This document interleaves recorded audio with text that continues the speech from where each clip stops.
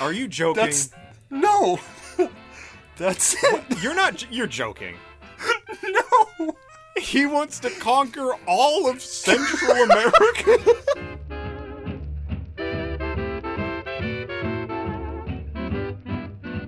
Welcome to We Talk About Dead People, a podcast where we pick two dead people and talk about their lives. I'm your host, Aaron C., and I'm here with my good friend and co-host, James D.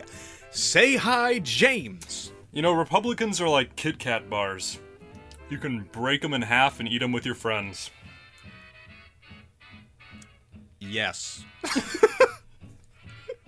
That's like the last show we closed with you saying, and I also voted for Bernie Sanders. I feel like I have to attack all the sides. Well, you're doing a great job. Excellent. I think so, anyway. We hope to keep our listeners entertained and interested while we break down these characters from the odd and exciting family that is humanity. The way this works is that James and I will do our amateur's best to give a basic account of the major events in these people's lives and how they responded to them. We also hope to give a fairly accurate depiction of their individual character, which is harder to do, but we're going to try anyway. So, James, who do we have this week? We have Edward Drinker Cope and my drunk ass. I mean, William Wanker. Walker. William Walker. God. Well, Pickles, what do you think? Meow. Oh, God, you can't say that on the air. Meow. Just throw that cat out the window. All right. Well, there are advantages to having a history lab in space. Are we ever going to just rebuild the old history lab? I really miss being underground. And space is kind of weird. Just the other day, I had to lend a space alien a cup of sugar, and I'm not even sure that fucker was baking cookies. I mean, he didn't bring us any, so... Well, I'm sure he'll thank us somehow. Oh, I'd be better with cookies. Wookiees or no Wookiees, we have a job to do. But first, a word to our patrons. Ooh. James? Is that the word? Do you have a word for our patrons? Just one word. One word. One word. Belly. Very good. Thank you. Just want to say thanks, actually, to our patrons, because guess what? What? They're doing some good for the show, baby. They're doing the Lord's work. Yes. So here's the deal. James has been recording the podcast on his crappy little MacBook for a year now. Yep. And it is on its last legs, everybody. It's about there. It's about time to just old yeller the old MacBook and... It's gonna be sad. We've been through a lot with this guy. This is how it all started. And now he's that little laptop sitting on your desk. He's about to That's how we did join it. Steve Jobs in the great beyond. But for now, Going home to Father Jobs. yes. So patrons, thank you. Your money and your effort have helped make a brighter America, a brighter future, a brighter podcast. I have used your money to buy a new laptop that doesn't suck ass. Yeah, I mean, it's not like he bought a $10,000 computer. No. But it's a little thing that will actually work and run Audacity, so we can keep doing this shit for you. Yeah. It'll do, pig. It'll do. So I just kind of want to say thanks to the Adams. I want to talk about Avocado Slamendorf, giver. We want to talk about Becca, who gave us a wonderful gift, and Mr. Kato of Norway, and Chris Abu, Reed Rankin, Randy. We're talking Sith Psychopath. We're talking Spotted Nymph, Wow. Stephen Demek. All you guys. It's like a have family. brought us life. You've brought us life. And, you know, your money's not just going into our pockets. It's going straight to this goddamn show. Congratulations. We're not bought out yet. We kind of are. But if Applebee's ever offers, I will fucking fold in a second. Applebee's, I'm ready. Just I'll do anything, really, for any amount too. Just give me an apple, and I will be a sellout faster than you can say Applebee for my knees. There you go. Yeah. So, yes, thank you to all our patrons who have given so generously in the past. We We love you, and you love us, and that is why the show will keep going without us having to struggle with a dying laptop every time. It's like if you had a relative die in the hospital and they were like super important to like what you did, so you had to keep resurrecting them with various black magics to keep the show going. That's exactly what it's like. Right. Yeah. But thankfully now to our patrons, I can just unplug my relative and watch the sweet grips of death take them away. Yes, exactly. And we can continue our show. So, with all that being said, shall we go to the history lab? To the history lab! Hell yeah.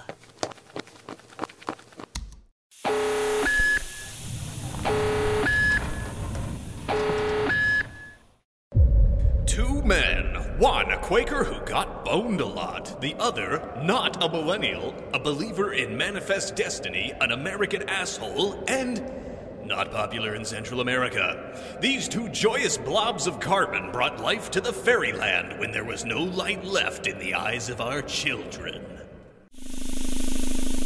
So, James, tell me, if you had... Oh, fuck. That's the same one as last time. Hold on, I gotta come up with something. All right, I'll entertain the audience. Okay. Zippity-doo-dah, zippity-day.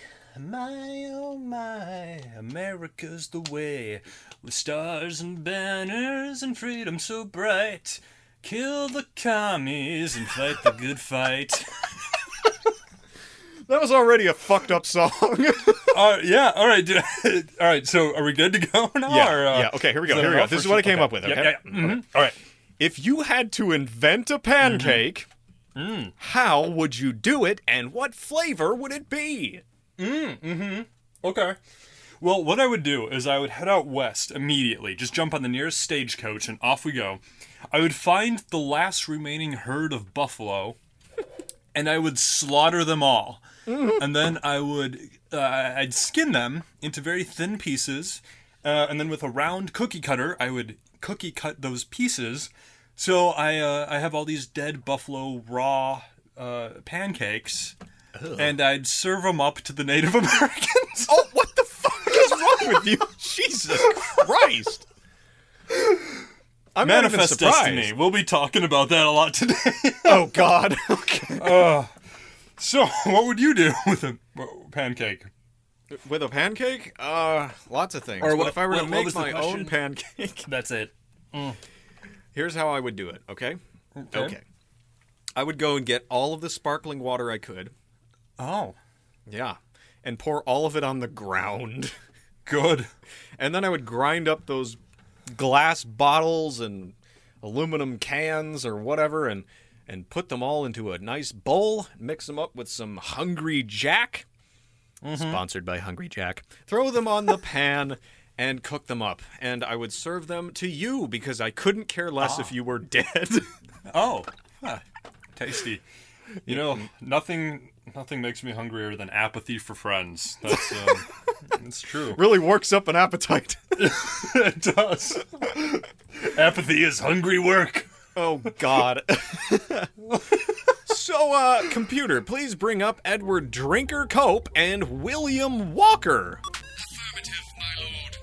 So, Aaron, tell me, what is Edward Drinker Cope best known for? Edward Drinker Cope is best known for being a super smart sciencey man who got involved in the spookiest war of all time. Oh, shit. Yeah, and we're doing it a month before Halloween. 2 months, Oh. about. Good. Yeah. So what does this spooky science war man look like? This man looks Oh. dead inside. Oh, he does. You included a picture. Yes. Look at him. Does he not Wow. look like a corpse? He looks like a corpse. Yep, he looks like a corpse with wavy hair and like a goatee, I guess. You know what's really bothering me? He has his hair parted, but it's not down the center. It's not to the side. It's like a centimeter off-centered. Do you see that? Yeah. And it's really bothering me because it doesn't match up with his nose. Yeah. And it, Oh, I don't know. You're right. It's just men who don't have the basic human instinct of parting their hair the right way. Can't trust them. No, untrustworthy parts. And that's coming from me, who's never been to a barber in my entire life. Wait, really? Never in your whole life? Never in my whole life. My mom cut my hair until I was like 14, and then I've been cutting my hair since. Wow. And it looks atrocious. But that's how much I believe in individualism. Yes, of course. This has everything to do with the individual. Who needs a barber's crutch when my hair is the crown of an Ubermensch? What the fuck? Why tip a Dude, barber it when is- you can tip yourself? It is 6 o'clock on a Monday evening. I don't know why we're recording now. I just drank 3 full glasses of coffee because I have no self-respect. What? But why? It's 6 o'clock. Because I gotta at stay night. woke, man. I gotta stay woke. Jesus Christ. All right, so what was William Walker best known for, James? William Walker is best known for being an infamous American filibuster and also being the role model that us shitty millennials need in this dark time. Now, hold on. What's the difference between a filibuster and a Teletubby? Oh, okay. Well, filibusters believe in the difference between good and evil, whereas Teletubbies see it as one and the same. That's the main difference. That is the- I Now, would if say. we want to get into the Latin roots, there are some other aspects. That, Okay. But that's all I'll say now. Oh, well, good enough for me. So what did William Walker look like? William Walker looks like a B-movie version of John Wayne combined with a shittier version of Andrew Jackson. Oh, God, what a combo. Also, here Wow. we go. And I know we're not a visual mode of entertainment, but he actually kind of looks like me if I were to shave my beard and believe in Manifest Destiny a bit more than I already do. Oh. You don't believe me, but look it up. Look it up right now. What, Manifest Destiny? No, William Walker. He looks like me if I didn't have a beard. All right. And I was, more racist. Oh, my God. Yeah. Oh, my God. Oh, God. It's Speaking actually- of atrocious haircuts. Yeah, it's actually not that far off. I don't think. I don't know. People are going to be able to find out what you look like at last. I'd have to lose some weight, too. You'd have to lose a lot of weight because that guy is like a skeleton. And the pillows under his eyes are like a big comfy couch on either side. Just sleep on William Walker's face. I don't know. All right, so what do you say we move into Edward Drinker Cope's early life? I say yay. Okay. Today, that's the way.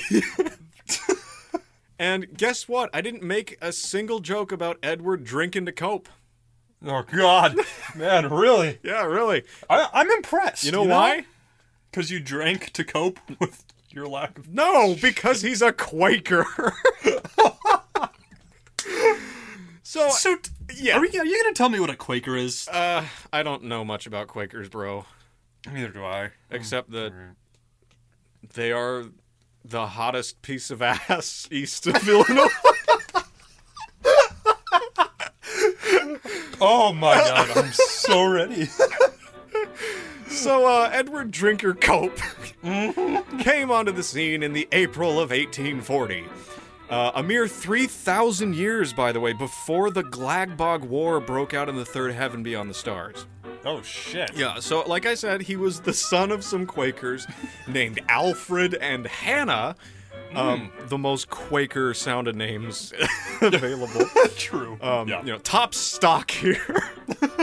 And these are the people, get this, these were the people who were behind the baffling decision to name him Edward Drinker. Yeah. So, Cope was raised on a farm. Okay. Unfortunately, he lost his mother Hannah when he was only 3. Well, that's what you get. But for what? Being a woman? Oh my God. Wow, we're off to a great start. I keep shouting, oh my God. Yeah. Jesus Christ. Yeah. All right, so he lost his mom when he was 3. But it didn't really bother him so much because he didn't really have much time to bond with her. Well, sure, he's 3 years old. Right, so he actually bonded better with his stepmom, who was named Rebecca Biddle. Oh, This matters, I think. okay. So Cope's family, So far, so good. Cope's family was a wealthy one. His father ran a shipping business, which allowed him to donate money to his church, the Philadelphia Zoological Gardens, and Shit. get this, the Institute for Colored Youth, Huh. which is the modern-day Cheney University, which is the oldest African-American school of higher education in America. Wow. Good Yeah. for him. So, Yeah. and of course, it'd be the oldest one in America because, African American, I suppose. But What? I said it was What? the oldest African American school of higher education, and then I said in America, but that seems obvious because it's the oldest African American school of higher education. Right. It's in Right. the name. You got it. Do we need to mark this? No, we're fine. We're fine. I'm marking it anyway. Cheney University was in business since 1837. Do the math. 7 divided by 4 times the Klingon War is 37 years? Yeah, 37 fucking years. No. In business since 1837. That's 37 years. But here's the thing. So, it's not really surprising that Quakers would be giving this kind of a school money back then. Okay, yeah. Because Quakers tended to be abolitionists on the whole. Right. In fact, it was like a part of their doctrine, that sort of thing. Neat. So they were ahead of their time, is what I'm saying. Even though, now they're behind the time. I was going to say. Ironically enough. So anyway, Edward yeah. Drinker Cope seems to have had a really good family, which is great. Yeah, it is. So he grew up in somewhere in Philadelphia, in a house that featured a fantastic garden for the children to explore. Aw. And the Copes educated their children well, and Edward learned a lot about zoology and gardening. Nice. Yeah.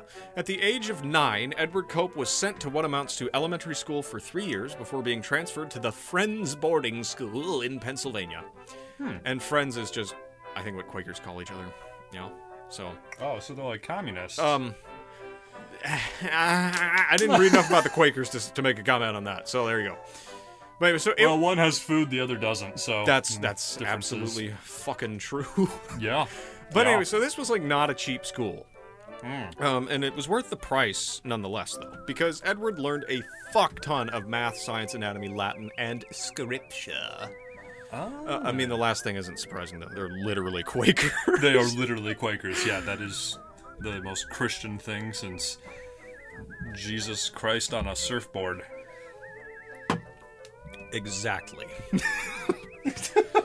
So, he did okay in school, alright? So, by okay, though, I mean, he was just shy of perfect in everything but penmanship. At which he thoroughly sucked. The other thing that happened a lot was fighting. Edward got into a lot of fights, mainly because he had a bad temper, which would come up later.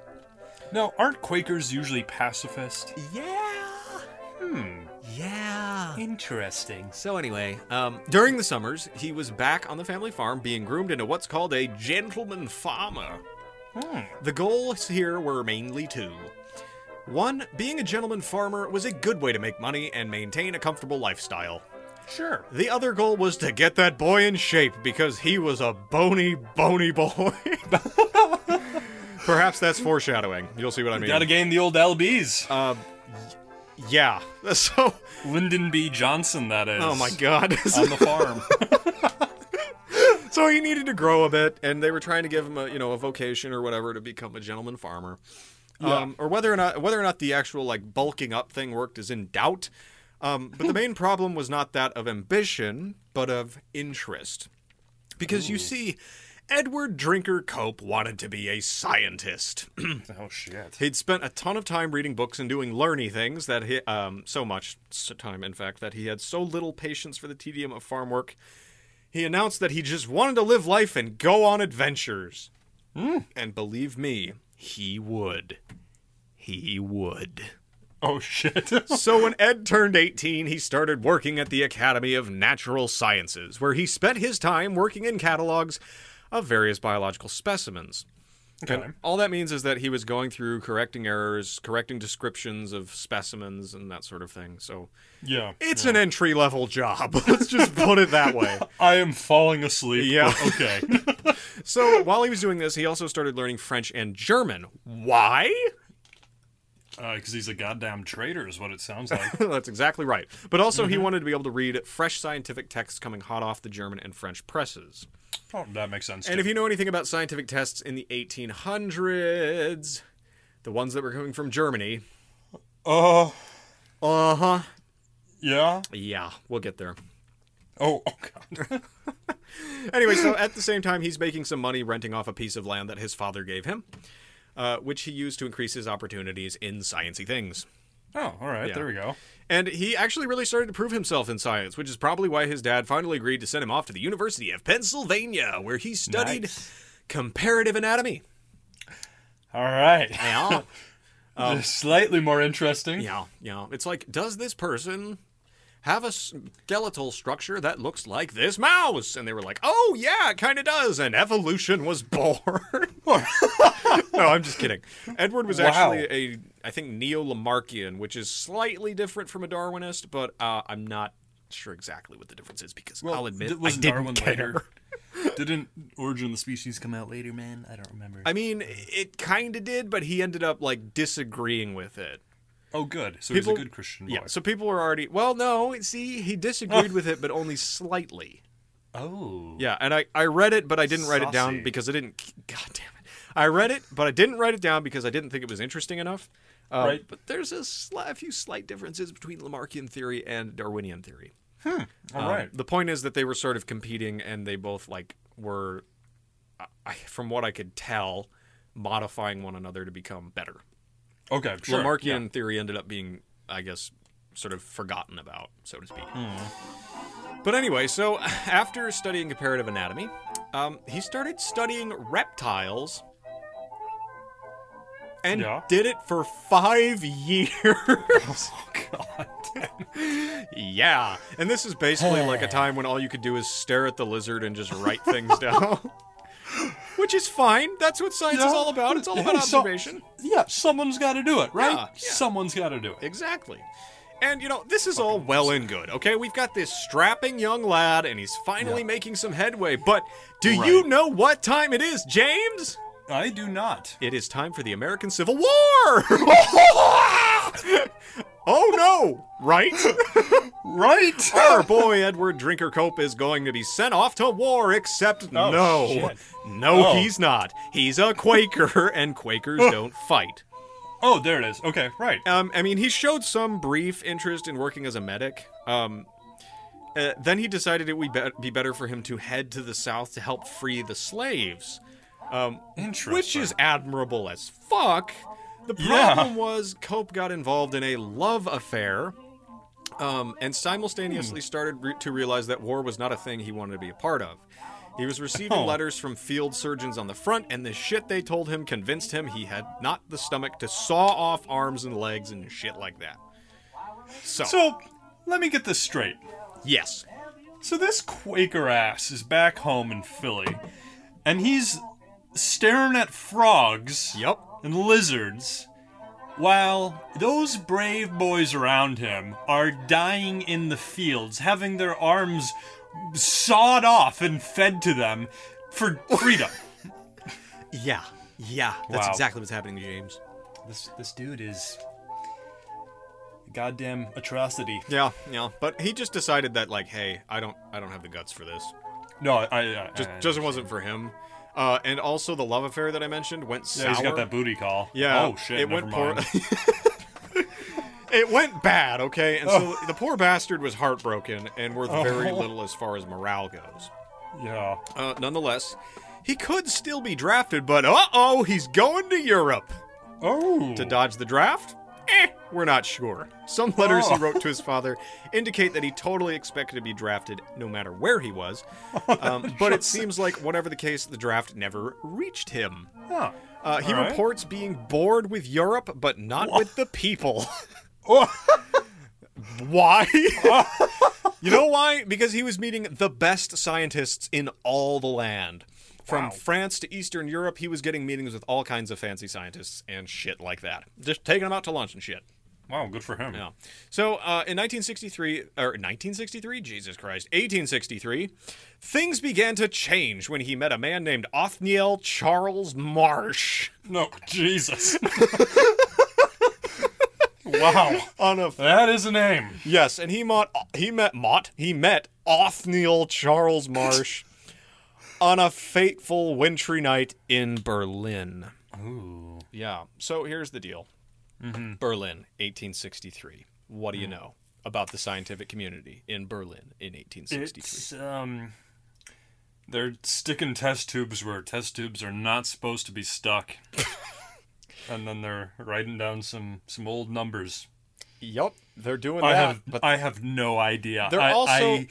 I can't tell you what single thing about German science in the 1860s. So please, I am so ignorant. I'm just gonna make it easy for you, okay? All right. Scientific fucking racism. Oh, okay. Big shit. Never mind. But we're not going then. to stop there on that subject because it'll come up later. But right now, Oh, great. this was the this was the scientific community at the time. I mean, it was literally like they were measuring intelligence by brain size and shit like that. Okay. Skull shape, all that. I mean, shitty stuff. And this wasn't restricted to Germany, okay? It just Sure. Germany was the center of it, and people from all over the world, including Americans, were benefiting off of the like really fucking awful tests they were doing. Yeah. Yeah. One of these days we'll really get into that, but today's not that day because let's not get depressed. Well, and my head is also bigger than yours, and we don't want to start. No, we don't want to start an argument. Okay, so he was meeting with this guy named Othniel Charles Marsh. And Othniel Marsh was a student at a university there. I didn't write down which one because I am a dumbass. And Doesn't I didn't matter. write it down because we don't write anything, obviously. But we can't Othniel write. Marsh and Edward Drinker Cope had something in common. You gonna guess? They're both weeaboos. Yeah, basically that. They were Okay. wealthy academics, so yeah, basically that. But Othniel Marsh was in his early 30s, and he was really accomplished. He had finished a geology degree at Yale 3 years earlier. Jeez. Okay. And in Berlin, he was studying anatomy, but more importantly, paleontology. There it is. Yep, there it is. And this was a man who was clearly doing better than Edward Drinker Cope. Yeah, sounds like it. Yeah, at least that's how it looked. Because Edward Drinker Cope only had the 1 degree. He Yeah. wasn't teaching. I mean, he was still in his 20s, I think, at this time. I think he was like 23. Right. So, he's looking at this guy, and he's idolizing him, right? So Yeah, they for sure. Mm. became fast friends and, like, went all over Berlin together, like, taking selfies and shit. Yeah. With various skulls of Right. indigenous tribes. The indigenous tribes of Berlin. Yeah. Basically. So, like, they're just, like, touring this city together, and Othniel Marsh is showing Edward Cope all this cool shit. And, like, it looks like the trip and the meeting were not exactly good things for Edward Cope. I think what happened, and I could be completely wrong about this, was that he was, like, comparing himself to Marsh. Oh, shit. And so when he got back to the United States, he had, like, a nervous breakdown and burnt a whole bunch of his writings and findings. Oh, man. Okay. Before his friends could stop him. They were describing it as, like, a partial suicide. Oh, shit. That's how broken down this guy was. Yikes. So the life preserver his family threw for him was good connections that would get him a job teaching zoology at a small Quaker school called Haverford College. But Edward Drinker Cope had a major roadblock to being admitted as an official teacher. He didn't have a master's degree, which meant he was disqualified from teaching. But no matter, the college, longtime friends with the Cope family, just up and gave him an honorary degree so he could start teaching. Good. Connections. Connections. I don't know. Corruption. Doesn't matter. He's a teacher. There we go. Yep. And once he started teaching, Edward Drinker Cope started to think about the next steps in his life. He considered getting married, and he'd already decided who he would marry before he even met her. How? Oh dear. Well, he had an image in his head of a deeply Christian woman, practical, smart, and serious. He wanted nothing to do with a woman who didn't take her career seriously. All right. So he went for a fellow Quaker named Annie Pym. And the two got along well enough to get married anyway, for what that's worth. But they didn't think of themselves as the traditional couple. They were companions chiefly, and the two had only one daughter together. Oh, all right. Which is a far cry from typical Quaker behavior, right? Just Right, it's one kid, right? Usually stick that rod in and pop them out, but now it's... Jesus, God, you gotta doesn't look stop. like it. I'm gonna fucking kill you. All right. That's so- what I want. I'm too scared to do it by my own hand, so I'm trying to push you to the edge. I'm getting there, man. I'm getting there. Just hang in there. Good. Yeah, thanks. A couple more fart jokes, and I'll be ready to kill you. All right, great. So, this is about the time that Cope's career actually started to get interesting, because right up till now, he's just kind of like a science guy, you know? Yeah. Edward Drinker Cope, the science guy. Drinker Cope, the science dope. I don't know. Hey, man, this science is really dope. No. Yeah, okay, you're right. All right. No. All right, I'll quit. I'm trying to push you to the edge, too. we gotta kill each other. Yeah, that's how the show's gonna end. We're just gonna shoot each other Yeah. Yep. for the last time. So anyway, he starts getting really interested in marine life, which is, way more interesting than regular life. God damn it. What? All right, good for him. What the hell? Is that like boring or something? Yeah, because I'm an ignorant asshole who knows nothing about biology. Marine life is fucking crazy, bro. Yeah. It's not just like I played fish. Subnautica. I know that, man. I know. Yeah, okay. So he found him. an aquarium. I killed my goldfish because I dropped him on the floor. No, you didn't. Yeah, I did. No. Well, I was cleaning his little bowl, and then I dropped him in the sink. Oh. The poor fucker was like, stunned but flopping around, and I was like, oh shit, Davy Jones. And so I picked him up, and his name was Davy Jones. Oh. And then I dropped, oh my god, I dropped him on the ground, and he just lay there, and there was no more flopping. It was so sad. I felt so bad. Yeah. But yeah, so me and marine biology, we don't mix. I can tell you literally kill as much marine life as you can get your hands on. I am like the Hitler of goldfish, all right? That's just a fact, and it's sad. Oh my god, I just took a drink when you said that. Oh god. Yeah. Okay, so he's studying marine life, all right? All right. Right. He starts investigating a large amphibian known as the Amphibomus grandiceps, which was extinct, and I looked at a drawing of this thing, and I think all it means is amphibian with large hands. What? My Latin might be wrong there, but if you go look at the picture, it's just this, all right, we're doing this. It's just this salamander with massive hands. So my ex-girlfriend, huh?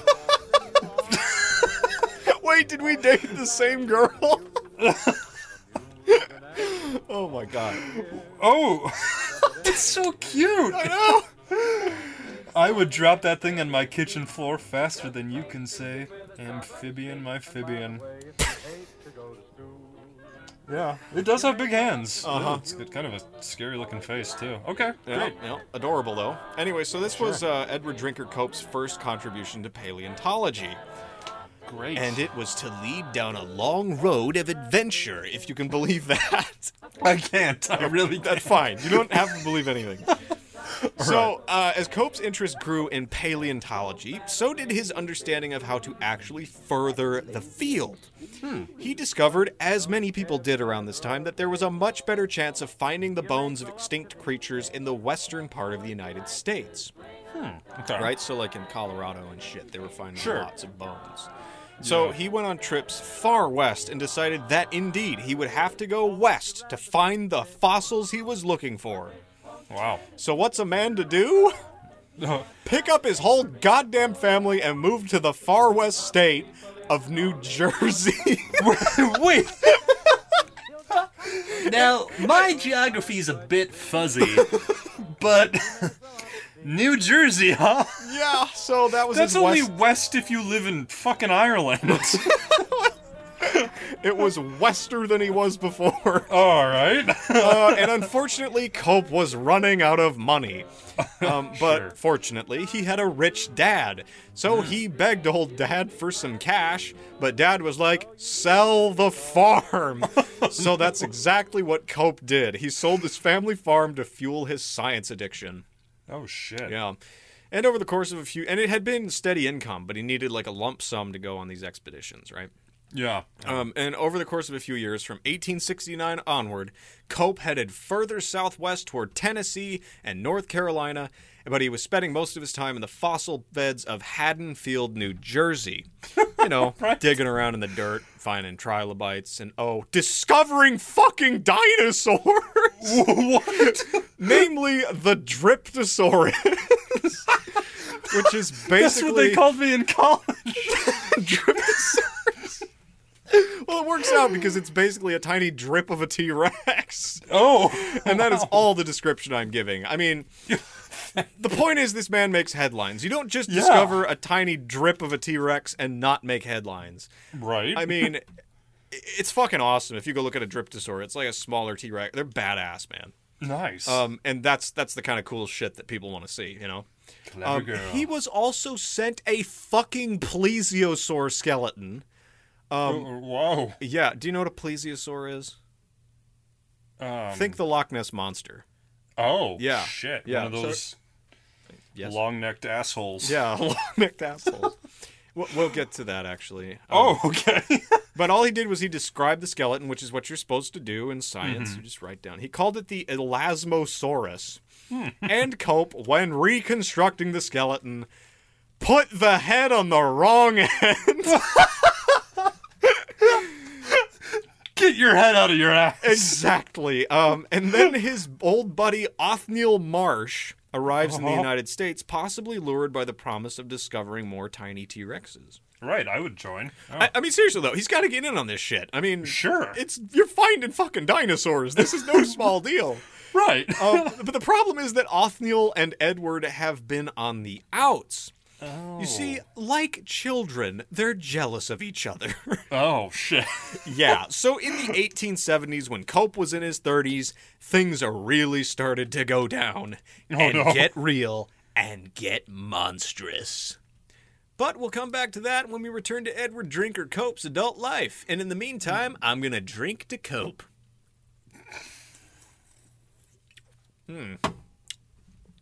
That's a good beer. Wow. So what do you think, James? What? I don't know. I found that funny. I'm so fucking tired. What happened? All right. Nothing. I just lost the will to live once again. All right. What? We have to know. No, I don't know. I don't know what I was laughing about. Oh, okay. I was possessed by some sort of hipster for a second. Well, Because hipsters laugh too much. hey, Anyway. let me take this moment before we go into William Walker's early life Yeah. to talk about our official sponsor, Glade. What? No, I'm just kidding. I want to talk about something that's been ongoing today, okay? Oh, okay. And yeah. I want everyone to hear about it because it is fucking amazing. All right? Oh. So there's this guy who is one of our patrons named Sith Psychopath. Oh, shit. This guy is like our biggest fucking fan. Like, this guy just loves the show, and we love him back. And he's been working on a special project for us, which we will talk about, you and I personally, off the air. Oh, God. that But in the sounds meantime, ominous. I just want to give a shout out to Sith Psychopath, man. You are the reason we live. Because we have no other reason. live for. I've been talking to him for a couple of days now. Oh, nice. But yeah, he's been working on this special project. I'll tell you all about it off the air. But yeah, this is a guy who deserves some love because he's given so much to us, and I mean, that goes for a lot of people following us, but Sith Psychopath has been, like, out of his way helpful. I mean, he asked me one time if it would help the show at all for him to run it on all of his devices at once and just leave it running overnight. Jeez. Yeah. I mean, he asked That's if he could... dedication. He asked if he could do some research for us. I mean, Wow. this guy's tight. And... So, yeah. Yeah, for sure. What do you want to say, James? Well, if we're Jesus, and we are, he's like John the Baptist. Basically. Right? Yeah. Yeah. I mean, I'm not discounting the other people who get engaged, but this guy is, like, probably, like, our most engaged fan. And we love he's him up for there. it. Yeah. We have quite a few fanatical fans. Like, it's kind of scary. Mm-hmm. They're like an honor guard. It's true. It's true. Lunatics. You got fucking Retold and with Becca, like that lady, man, she likes everything. And we got Joseph Smith's wife, Emma Smith. She seems to like everything. And it's like, goddamn, we got some people who really care about the show, and that warms my heart. Because we don't. We don't give two shits about this show. That's not true. No, that's not true at all. We love you guys. But yeah, anyway, I just, my heart was full today, and just wanted to send that little shout out. No, that's good, man. That's good. And the other guy who I've been in contact with, who has been just wonderful, is of course Bryce Blankenagel of the Naked Mormonism podcast. We've been working with him on some little crossover bits once again. No spoilers, but it's gonna be good, baby. Yeah. So, it's really cool. It's really hard sometimes to, like, being just two foolish idiots trying to get by. It's really hard to express our gratitude all the time on, like, social media and shit. Like, because I have time to, like, send out one or two stupid tweets a day.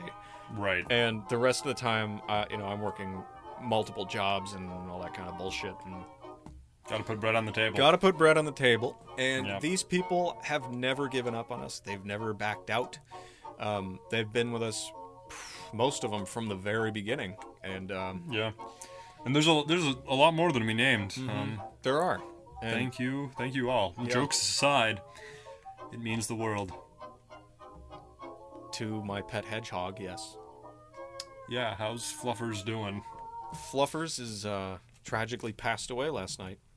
Good. I hated that fucker. Shall we go into William Walker's early life? If I can find it on our not written out schedule. Yeah. Just hang on. I'm scrolling.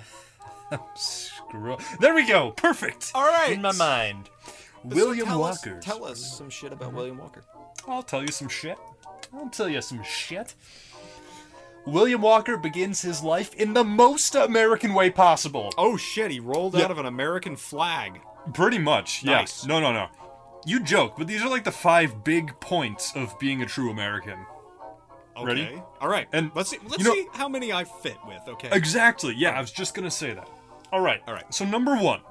William Walker was born in 1824. That's not the point. This is the point. In the heart of America, Nashville, Tennessee. Fuck. I wasn't born in Nashville. Where were you born? Rockford, Illinois. Oh my god.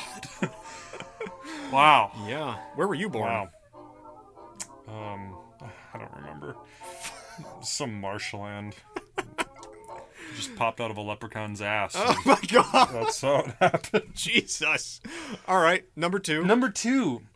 William's dad was a Scottish immigrant, all right? Fuck. And, yeah, so we're talking like the good type of immigrant. Like hardworking American Protestant type of immigrant, right? I mean, my immigrants were British. My immigrant family were British. Yeah. So that's the bad type. Yeah, the bad type of Protestant. Yeah. All right. So I'm you're 0 for 2. All right. All right. Number 3. William's mom was the daughter of a guy named Lipscomb Norvell. Okay. Who did the very American thing of fighting against our British oppressors during the Revolutionary War. I don't think I had any relatives who did that. Jesus Christ. Because they were right. British. During that time. Are you even American? Or No, are you not like at all. Some I beef literally, eater? my ancestors literally were against the freedom of America. Wow. All right. That's. I don't know if we can go Can on. we keep I mean, doing the show? I don't think so. I'm kind of hurt that I've been doing this so long with some English son of a bitch. But anyway, so 0 for 3. 0 for 3. If you could just hit one of these. all right, all right. All right. Number 4. William's uncle, John Norvell, was an American senator and the founder of the famous newspaper, the Philadelphia Inquirer. See, I'm so not American. You are not. No. You know, you're, yeah. If Putin and Saddam Hussein had a baby together, that would be you. That's how un-American you are. Oh, God, okay. All right. Yeah. Number 5. All right, your last chance. Yes. William was engaged early to a girl named Ellen, but she died of yellow fever before they could be married, which is very American. That is really American, and that means I'm not American at all, because I am 0 for 5. Shit. Wow. I'm fucked, bro. Ow, and my foot's asleep, too. Ugh. Well, I didn't write this in our non-existent script, but I will say that there are a couple things you can do to become an American. You know, it's kind of like earning your citizenship. All right. You can gain 200 pounds. You What? can bomb children in a desert country. Oh, my God, we're going there. Yeah. Those are probably your only two options. What was the first one again? You blipped out. Gain 200 pounds. Oh, I can do that easy. Perfect. All right. Well, then we can keep on doing the show. All right. right, What a all right. relief. Phew. All right.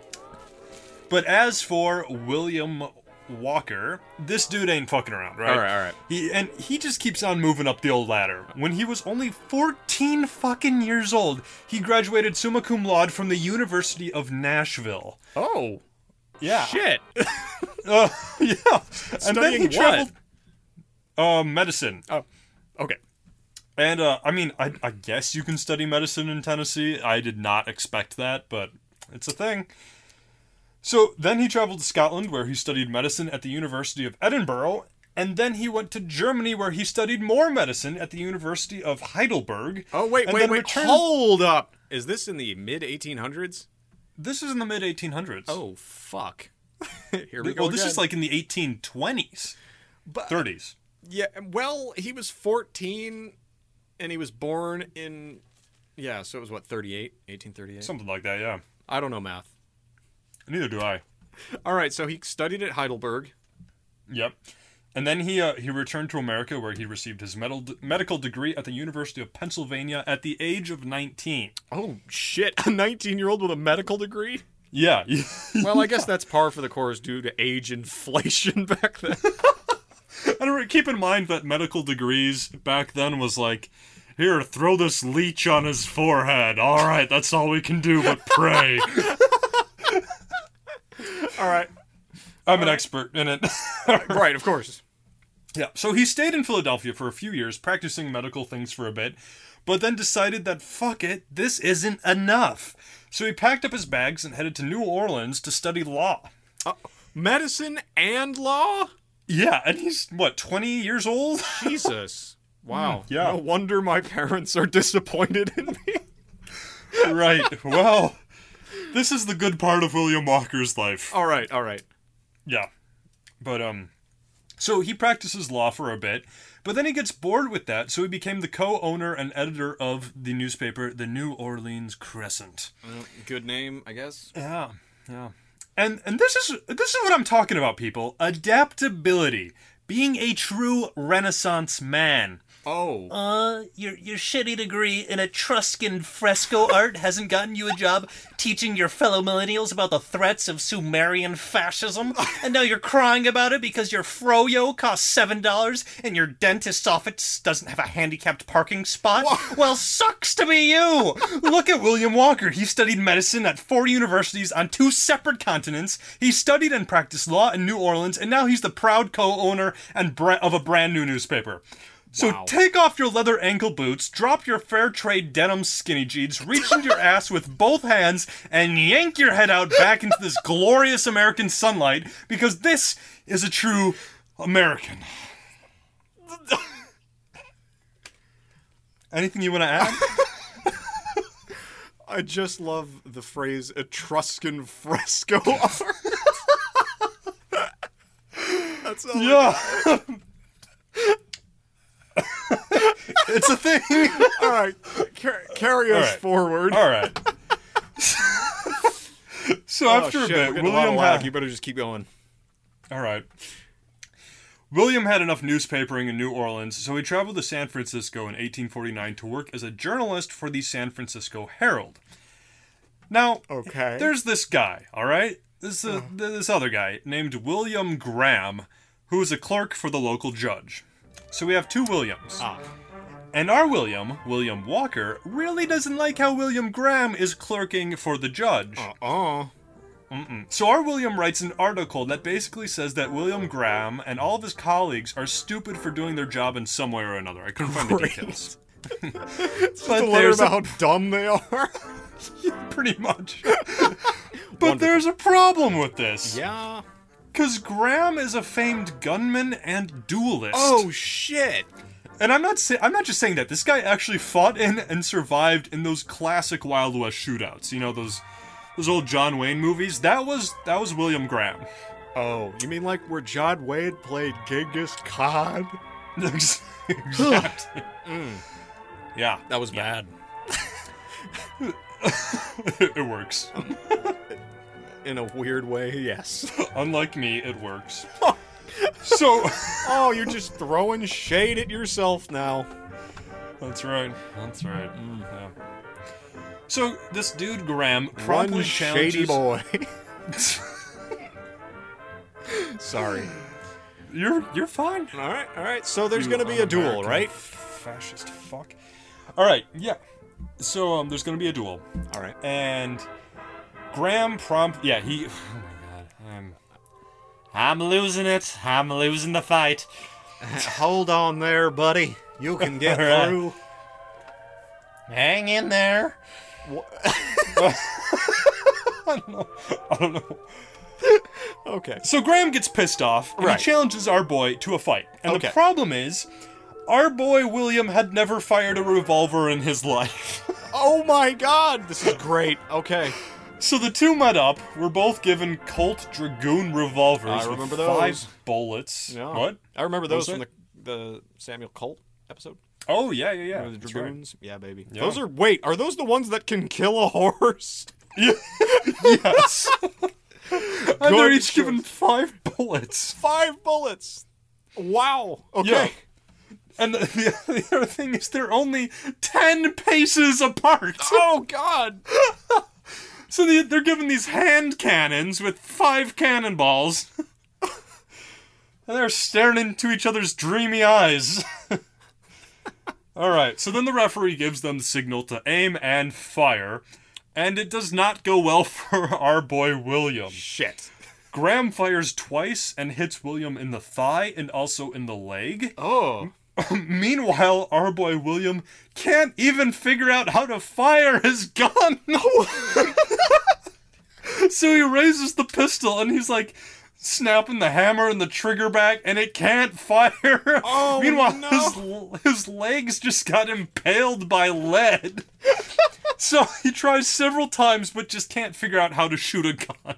Even while she gets shot. Shit. Click. Click. Shit. Yeah. Exactly. Oh god. So he just falls to the ground, very wounded, and concedes the duel to Graham. I'm surprised well, I guess I'm not surprised that he conceded. Well, yeah, Because I mean, he was shot twice. and couldn't shoot back. Yeah. All right. But never ye fear, boys and girls. Our boy William soon recovered. He fought in 2 other duels, which did not go better. I should have learned his lesson the first time he got shot twice in the legs. Yeah, I know. Oh, Yeah. Jesus. All right. So then William decided to conquer all of Central America, make it into a giant slave state, and to be the champion of Manifest Destiny. What? Are you joking? No. That's it. You're joking. No. He wants to conquer all of Central America. Yeah. So this journalist with a medical degree, he just lost 3 duels, and he's like, you know what I'll do? Conquer all of Mexico. Turn it into a slave state because it's my destiny. What the hell? How do you... And I couldn't find anything about this transition. Every article that I read about him it had this lack of transition where one sentence was like, yeah, he was a journalist in San Francisco, and then the next sentence was like, yeah, he hated minorities and wanted to conquer all of South America. What the fuck? What? Dude. So, a bit of a change. Yeah. Well, I'll be gobsmacked. Oh my god, I can't wait to hear more. But that means we have to get through Edward Drinker Cope's adult life.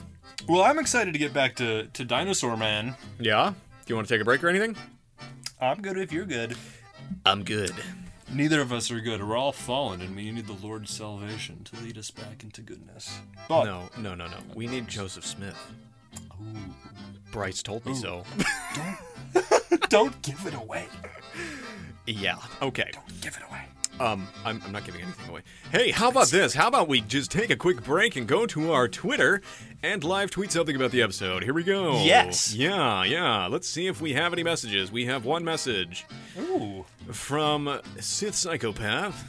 That crockety bastard. He's informing me that there's something I need to research, but that's about it. But that's it. Can you live tweet? Like, I don't know if that means anything. Can you go? You can go live on Twitter, right? Add I don't know, photos or man. video. No. What if I wanted to go? I don't know how to do it. Shit. Okay, never mind. Later. We are just not that complicated. Mm-mm. Yeah, What are you doing? just typing a note. What note? I gotta kill my grandmother later, and I forget. Jesus God! You're not even trying anymore. No, I'm not. All right, so let's just move into Edward Drinker Cope's adult life. Splendid. All right, so when we left Edward Drinker Cope, the man was really starting to see his career in dinosauring take off. Right, yeah. He discovered the Lystrosaurus, the Lystrosaurus. I don't know. The Listerinosaurus? Yeah, and these I'm just gonna list his biggest finds. Okay. Right here off the here off the bat, because we're not like into the 1870s yet, but we are getting there, baby. So he discovered the Lystrosaurus in the early 1870s, the Champsosaurus in 1876, and a sauropod named Amphicoelius, Oh. which is All among the largest, if not the largest, dinosaur ever found. Shit, and he found it. Yeah. All right. But the problem was, all he found was a couple of vertebrae, a hip bone, and a femur. Oh, man. But it didn't stop him from making a drawing of that shit based on the other skeletons he was finding. And it also hasn't been completely debunked, even though it's been a little bunked. Right? All right. So Yeah. they say it's possibly the largest sauropod ever found, or the largest dinosaur ever found. Wow. Okay. So There's that, buddy. anyway, so that shit don't matter because that shit makes headlines. Doesn't matter if it's made up, it's gonna make headlines. And it also makes some people jealous. Namely, Othniel Marsh. Ah, there it is. Yeah, so in the 1860s, Marsh visits Cope's dig site. And while there, Marsh bribes the landowner to send any fossils found in the area to him first. Oh, that's so shitty. Yeah, this was Wow. dickish move number 1. Right. Dickish move number 2 Oh, no. was going to Cope's reconstruction of an entire fucking plesiosaur skeleton, pretending to not be impressed, and then pointing out that Cope put the head on the wrong end. Right. I'm And- kind of on board with that. Yeah, so Cope was fucking furious, though. Yeah. And he demanded that one of his old professors come in and prove that he had the head on the right end. Oh, no. All right? So the professor comes in, takes the head off the fucking plesiosaur skeleton, and puts it on the other end, concluding that indeed Othniel Marsh was right about the head being in the wrong place. Oh, no. And of course, this was disastrous for Cope because his findings have already been published. Oh. So, yeah. Oh, no. That's so embarrassing. I know. So, he did everything he could to buy up every copy of this scientific paper that he'd put out, but and he spent a fuck ton doing it, but it was too late. It was already out, and it was used as ammunition against him in later PR campaigns and shit like that. So that's when the friends from Berlin became enemies, and this kicked off what are known as the Bone Wars. And by bone, I mean it's real, the Bone Wars. Oh, all right. So they just started spending most of their time shitting on each other in scientific journals, digging in the other's staked dinosaur hunting territory, and all kinds of bullshit like that. Wow, petty. Yeah, it's really petty, and you'll see. Oh, no. Anyway, so Cope starts digging in Wyoming, in land that was not his, Right. then goes to Denver and just, keeps digging up dinosaurs. Shit. And you cannot laugh at this next part, okay? All right. You're not allowed to laugh. I'm not. All right. He goes to a place called Black Butte Station. All right. Black Buttes. I'm above this. Well, I mean, it's spelled like butts. I am aware of how it's spelled, but you told me I can't laugh. Yeah, but would you laugh if you could? Yes. All right. And while in Black Butte Station, he digs up the remains of a dinosaur he called the Agathaumas sylvestris. Now, he was accompanied by some employees and digging people and things like that. So he thought he was ahead of the game. And he went to this place called Fort Bridger to meet with some additional crew, but they weren't there. So he had to summon his own army of his own making, which consisted of 2 men with wagons, a trail cook, who was probably a jolly fat John Candy type, who made wise quotes at all the right times, a guide, and 3 men from Chicago who just thought this shit would be cool to watch. Nice. That's all of Chicago, really. Yeah, and here's something else. 2 of these men were actually employees of Othniel Marsh. Oh, shit. But since they hadn't been paid, they decided to go with Cope anyway. Oh. Because Othniel Marsh had this really bad habit of being lazy about paying his bills. Ooh. Yeah. And of course, this just pissed Othniel Marsh right the fuck off. But hey, a man needs a paycheck, so calm down, Othniel Marsh. Calm down. Yeah. So then the motley crew heads into the wild, into a land that has killed more grown men than the satanic curse of internet pornography. True. And it is it is dangerous. But it doesn't stop Edward Drinker Cope from discovering an absolute heck ton of new species. Nice. Around this time, somebody sent some fossils to Cope that were supposed to go to Marsh. They just sent them to the wrong guy. Oh, on accident? Yeah, on accident. We don't really know if it's an accident or if it was on purpose. Shit, okay. But Cope, knew these were supposed to go to Marsh, and so he did the godly thing and sent them right back to Marsh. Oh, wow. Which seems like a goodwill move, but it actually makes things worse. And I don't know why, but Marsh was probably like, this is I don't need your help. Exactly, right? Yeah. It's a total pride thing. It's like, Jesus Christ, you idiots. Just calm down. All right, so by the early 1870s, shit has only gotten worse. All right? So Cope and Marsh start finding fossils of the same goddamn species. And indeed, species that had already been discovered. Now, Marsh just decides to name them what they're already called, because he's like, can't get away with this shit. He's like, these have already been discovered. Fuck it, just name them. call them what they are, and sell them. Yeah. But Cope took a different route and just starts making up his own names for these creatures. Oh, come on. And while bullshitting back and forth about this petty garbage, Marsh goes back to the West with a group of 13 students and a small squadron of soldiers. Oh, what? Yeah, exactly. All right. Why soldiers? Oh. Well, the United States is still at war with the natives. Oh. Particularly the Sioux tribe. And so, like, what I'm saying is, this boy had to flex to keep those damn college students safe. Yeah. I mean, these stupid-ass college students were probably, like, taking selfies with angry bears and sharing images of their hardtack and maggots on Instagram. Yeah, for I sure. mean, you don't fucking know. I mean, they were still college students. You know, I wonder Yeah. what the equivalent was there. If you had to guess, what would be the equivalent, 1870s? The equivalent of those college students to these college students? Yeah, to our modern-day college students.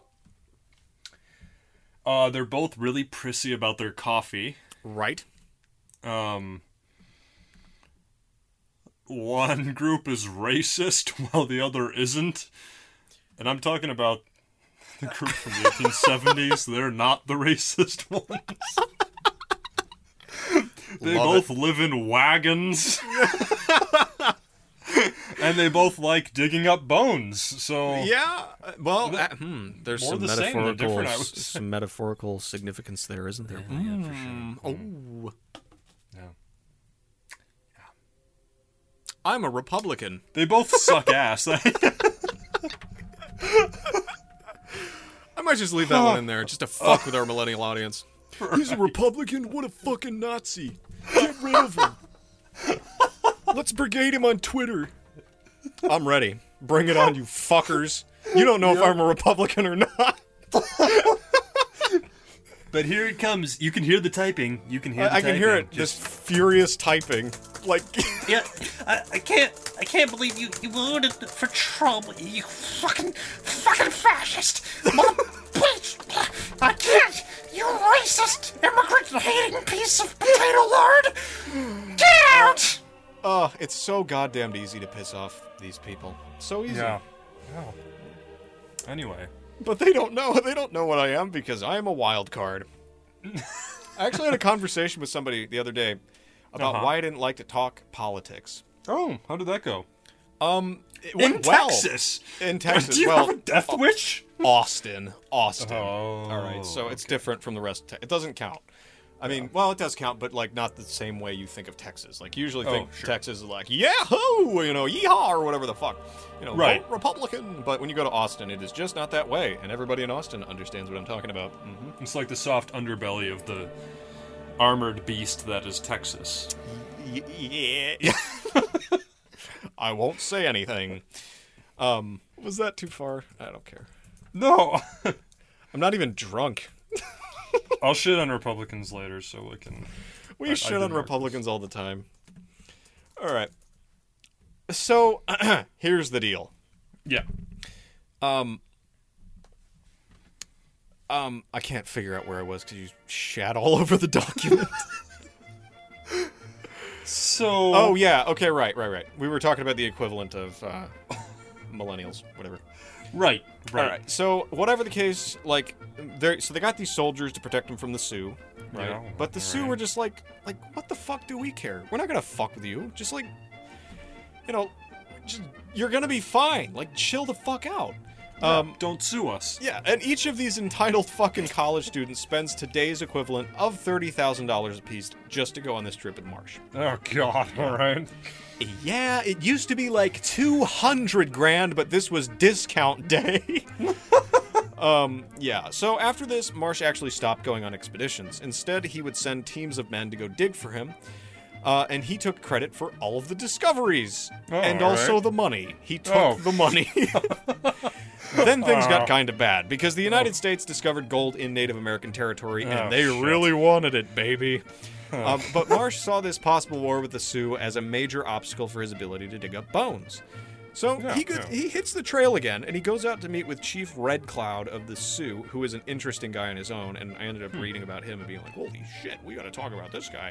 No. But anyway, so like, he goes to talk with Chief Red Cloud, and he tells Red Cloud that if he allows Marsh to dig peacefully within Sioux territory, he'll pay the tribe for all the bones he finds.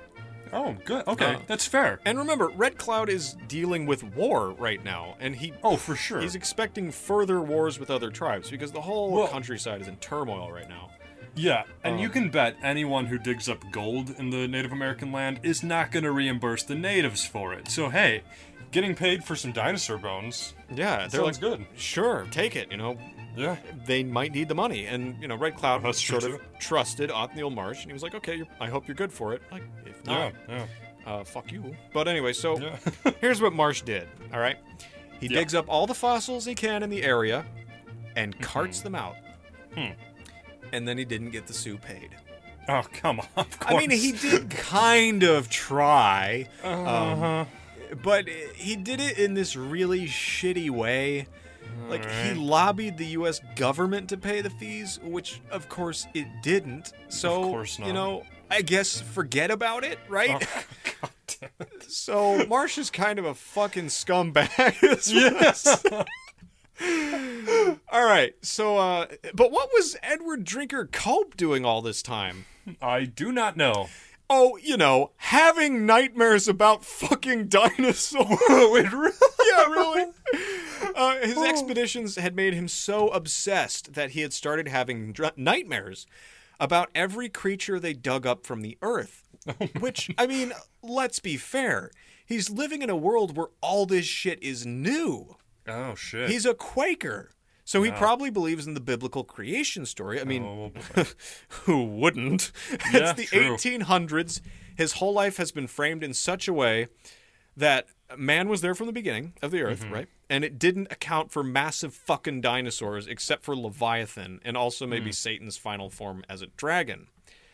So it was probably something like digging up Satan is what I'm saying. Oh, God. This extremely old shit, And you don't know what you're like, okay, it's obviously a creature that existed, but, the existential Right. stuff that goes along with digging up something that old that used to be alive.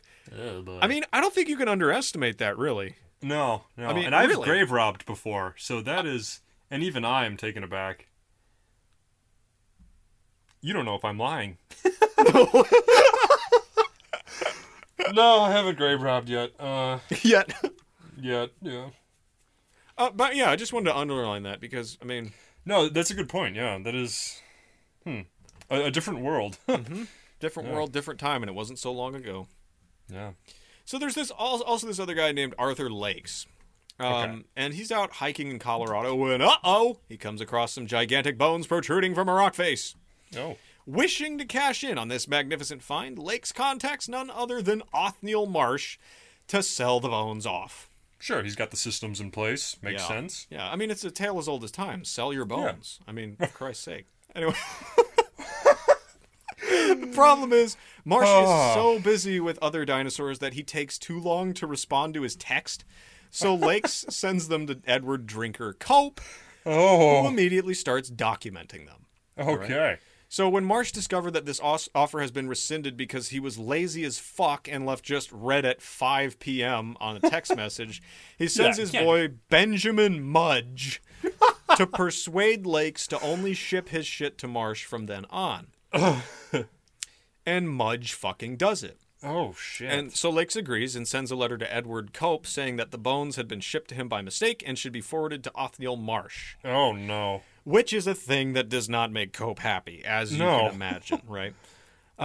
So what does make Cope happy, though, is a letter he gets from a naturalist in another part of Colorado who claims he found some bones, too. Nice. And he sends the samples to Cope.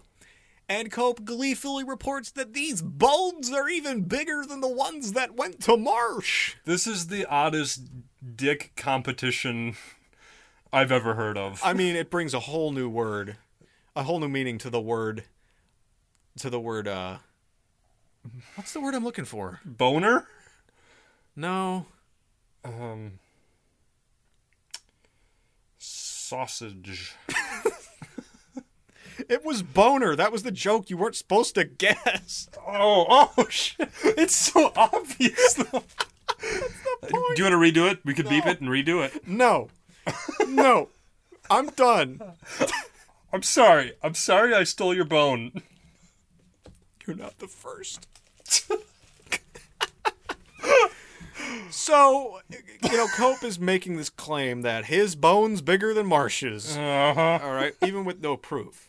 But Marsh hears about this and is like, can't have that fucking happening. So he sends a squad of boys out to literally dig up the whole area where these new bones were discovered and pay Cope's bone source man to redirect everything they found to Marsh. What? Bone sourceman? sourceman is one of my most used Google search phrases. Anyway. Yeah, no, I got you. Yeah. But here's the thing. Cope's people were actually loyal. Shit. And they All right. refused to send anything to Marsh because, one, they knew he didn't pay consistently. Right. And he's they lazy as fuck. Yeah, he's lazy as fuck, and he's Right. like, he's really, I mean, Cope is being a saboteur and everything, but Marsh is like, he's a complete fucking dickhead. I mean, bro. Yeah, for sure. All right, so they decide to stick with Cope, which is a win for Cope. But Marsh also gets word that Cope has his men snooping around an area in Wyoming where the Union Pacific Railroad is being installed. And as they're putting in this thing, they're finding, fucking bones and shit. Wow. So Marsh did the same thing as before. He sends a whole bunch of money to buy out Cope's men, which actually works this time, and all the bones start going to Marsh. Oh, jeez. And, yeah, so technically Cope's men dug them up, but Marsh documented He got them. Yeah. This is so petty. All right, yeah. Are you there? Yeah, I'm there. Fuck. Hello? Are you there? Are you there? I'm there. Oh, okay. So, and these bones are no small deal, all right? Yeah. And from this site, he gets these new dinosaurs, which he names the following: Stegosaurus, Allosaurus. Are you there? Yeah. Fuck. What? Apatosaurus. Are you there? Jesus I'm there. God. All right. Hello, all right. I'm Do you here. recognize any of these dinosaur names? Yeah, I've recognized all of them so far. All right. It's so Stegosaurus, Allosaurus, Apatosaurus, and Barney. Right. Sure. Yeah. But so some big names in dinosaurs is what I'm saying. Okay, yeah, so, All right, okay, because that's those are the huge. names we recognize. We don't recognize fucking Erasmusosaurus or whatever the fuck came earlier. No, that's the type of sickness I was diagnosed with, I thought. Right. Yeah, Stegosaurus, we've all heard of that. They got the plate armor, right? Those shields on their back? Yeah. Is that the Stegosaurus? The Stegosaurus has the plates that, like a fucking back mohawk. I don't know. Yeah, like the two mohawk thing. Yeah, cool. Yeah. So yeah, pretty big fucking deal. And the press goes wild, obviously, because the boys who did the digging leaked the story to the local news and exaggerated God. how much they were being paid for the fines.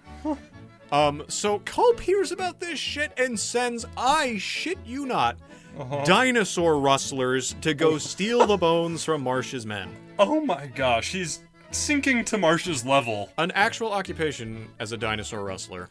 Where do I sign? Yeah, I don't You know. won't see that on Indeed.com. Not until Jurassic Park comes around. And even then, They the do job move in will be herds. open all the time because people will be getting eaten and shit. So, Oh shit, yeah. So anyway, while Clever this is- girl. what? Clever girl. Sorry, I was just quoting. So while all this bullshit is going on, Marsh's men are again not getting paid regularly. So they just decided to start working for Cope. I mean, Oh shit. Cope's paying people. He's doing his job. Yeah. Anyway, so this whole fiasco of finding bones and trying to outdo one another went on for 15 fucking years. At one point, it gets so competitive that Marsh is ordering the destruction of whatever bones he couldn't move from his quarries just so Cope can't get them. That's horrible. Isn't that awful? Jeez. There's even a story about teams for Cope and teams for Marsh literally pelting each other with stones in a fight over some bones. Oh my gosh. So there's some stony, bony boys. Oh. Yeah. But it's like, this shit can't go on forever, right? I No. mean, for Someone's one, got to win. yeah, someone's got to. For one, Marsh had just had more money than Cope, right? He's a wealthy fucker, right? He can afford Yeah. whatever the fuck. And Cope was wealthy, but most of his shit was like self-funded. And Marsh from was his getting dad, some money from Yale and other places like that. Oh man. Right. So Cope, or rather, Marsh, sorry. He opens a whole bunch of new quarries and buys up storehouses for all the bones he's finding, which, Shit. you can do when you have a grant. And Cope has so many goddamn bones, he can't even fit himself into his house anymore. What? Yeah. So now, as you can imagine, a couple of rich people fighting over the bones of the ancients sucked up a lot of press. Yeah. But the story can only last so long. And Marsh ended up taking a job as the head of the U.S. Geological Survey, but Cope didn't quite have the same level of security. He was running out of money. Right? And so Cope invested in gold and silver. Good. But he spent whatever money and time he had searching for more fossils. Sure. There's always a bigger dinosaur, as the saying goes. Right. And eventually, all he had was his bones. That's it. Wow. He spent all of his money. But in 1884, he finally had a chance to get back at Marsh for all his misdeeds. Oh, shit. So he started looking for problems within Marsh's new geological survey. And he started with workers he'd screwed over, and then moved into the claims of the survey themselves. It didn't actually do anything or prove anything, but it did prove... I just said it didn't prove anything. It didn't prove anything about Marsh, but it did prove that Cope was a solid critic, which got him a teaching job at the University of Pennsylvania. Oh, well, there's that. Yeah, but that wasn't the end of it. Because, remember, Cope was at the butt end of Marsh's bullshit, and he'd been writing it all down in a little notebook. Oh, shit. And so he planned to sell these stories for a handsome fee when the chance came along. And then it does. And Cope publishes these notes accusing Marsh of plagiarism, financial crimes, and all sorts of scientific errors that caused the federal government. Exactly. He's going straight for the throat here. He's saying the federal government had to spend a lot more on Marsh's projects than it needed to. Wow. Which the government's not going to be happy about. No. So, of course, Marsh fires back, pointing out that Cope had done his share of bullshit, too. But, of course, nobody cared, right? Right, as long as you're the first one to do the hitting. Yeah, well, also, it's the 1890s. Yeah. They've been doing this shit for like 20 fucking years. That's true. Yeah. Yeah. And these guys are getting Man. old, too. Yeah, imagine, though, being Marsh and thinking that you've won the Bone War, and then, when you least expect it, this diary of sin comes out. That's amazing. I think we could call one of our primary sources a diary of sin. You know which one I'm talking about. I do. Yep. I do. But okay, so they're getting old, and they've been fighting for so long, it becomes apparent to everyone that it's getting kind of pathetic, right? Yeah, finally. Plus they're like working on their own careers now. Cope has become president of the American Association for the Advancement of Science, and Marsh has earned the, I think, Cuvier Medal, which was the highest paleontological award of the time. Oh, shit. But let me tell you something, James. The bullshit bill is coming for both of these men. Oh, shit. Just hold on. Just hold on. All right. All right. I'm holding on. So, first things first. Marsh lost his job as the head of the Geological Survey. Just because he was so embroiled in these bone wars. Wow. And Cope started to have a bad time with his university president. And all this garbage ends up getting all government funding for paleontological surveys pulled altogether. Oh, shit. Because they're like, it went from being about like, hey, let's find these neat fossils of these dinosaurs, to being like a competition where they were destroying fossils that they couldn't get to, or, couldn't carry off, which is, unscientific as fuck.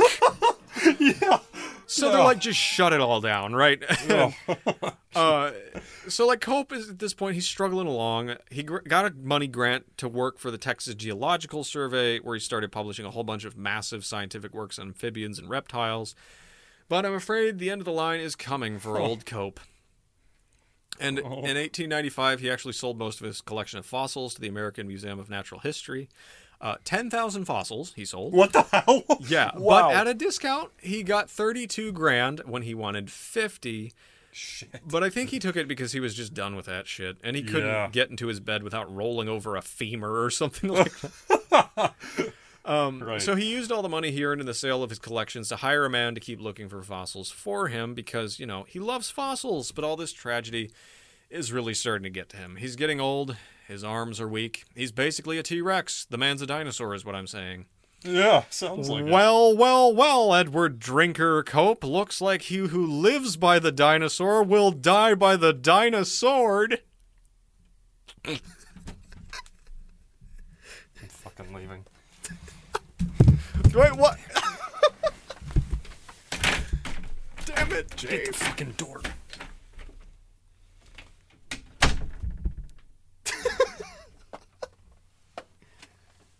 He'll be back. He'll come out of the bathroom soon.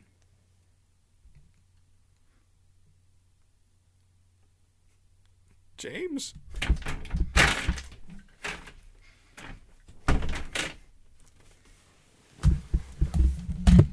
And that's how I met your mother. Well. Alright. I just puked all over your goddamn bedroom. Good. At least I know someone's watching over it while I'm gone. Yep. It was just a puddle of it. And I rubbed my hands in it and made Oh. handprints all over your walls. God! I didn't leave the room. Oh, Jesus God. All right. Whatever. All right, I'm going to get into William Walker's adult life. Jesus Christ. That was good. It was good. I'll give you that. I just had to, go the full mile there. He who lives by the dinosaur dies by the dinosaur. Ah! King of comedy. It is late. Bow and pledge allegiance. What? King of comedy. Oh, yeah. Hold on, I need to turn down my battery power usage. Do you need to take a break, or are you good since you just vomited all over my room? Oh, I'm good now. All yeah. right. I'm ready to roll if you are. Let's roll then. Tell us, James, about William Walker's adult life. So, if you remember, William Walker had just lost a duel, and now he wanted to take over all of Central America. Yeah, okay, I'm kind of wondering how that happened, but we don't know, so... We don't really know. All that we do know is that William really, really, really believed in manifest destiny and the superiority of the white race. Now, hold on. Yeah. Explain to our listeners, what is this concept of manifest destiny? The concept of manifest destiny was an idea that was really popular in America in like the 1800s. The idea was that it is the destiny of good white Christian boys and girls, but mostly boys, to basically kill all the natives of the Americas, spread white America, and then enslave the black race. Wait, does it... So, hold on. Yeah. Does it come from Americans? That's... I thought Manifest Destiny was way older than that. It probably is. I know I'm this type of Googling. Manifest Destiny was the Americanized version. Oh, yeah, okay, yeah, I want to believe it's older than this. It was... Alright, origin of the term. This is what I want to say, too. Oh shit, it did really happen in America. I thought it was older than that. Shit. Well, we've come across similar ideas that have been older, but I don't know. I think the word, or the phrase Manifest Destiny was kind of coined for the American version. Oh shit. I was scrolling across the Manifest Destiny Wikipedia page and I came across a picture of William Walker. Did you really? I did. Oh gosh, alright, well. Great, let's go. Yeah, so it's a pretty shitty worldview. It's like Columbia from BioShock Infinite. There's even a picture of a giant white lady in a white dress leading these pilgrims across the land of darkness. Yeah, that's kind of the idea. Yeah. Okay, so in the summer of 1853, William, he does it. He travels to Central America. Okay. He packs up his bags and heads to Guaymas. Gaymas. No! It's Guaymas. Guaymas? Guaymas, Mexico. It's in Mexico. Guaymas. That's the Guaymas. point, yeah. I don't know how to pronounce that shit. Alright, go I ahead. don't either. So anyway, here he asks for an audience with the Mexican government, which they give to him. And while at this audience, William basically asked Mexico for permission to start a colony in Mexican territory on the border with the United States. Sounds like a bad deal.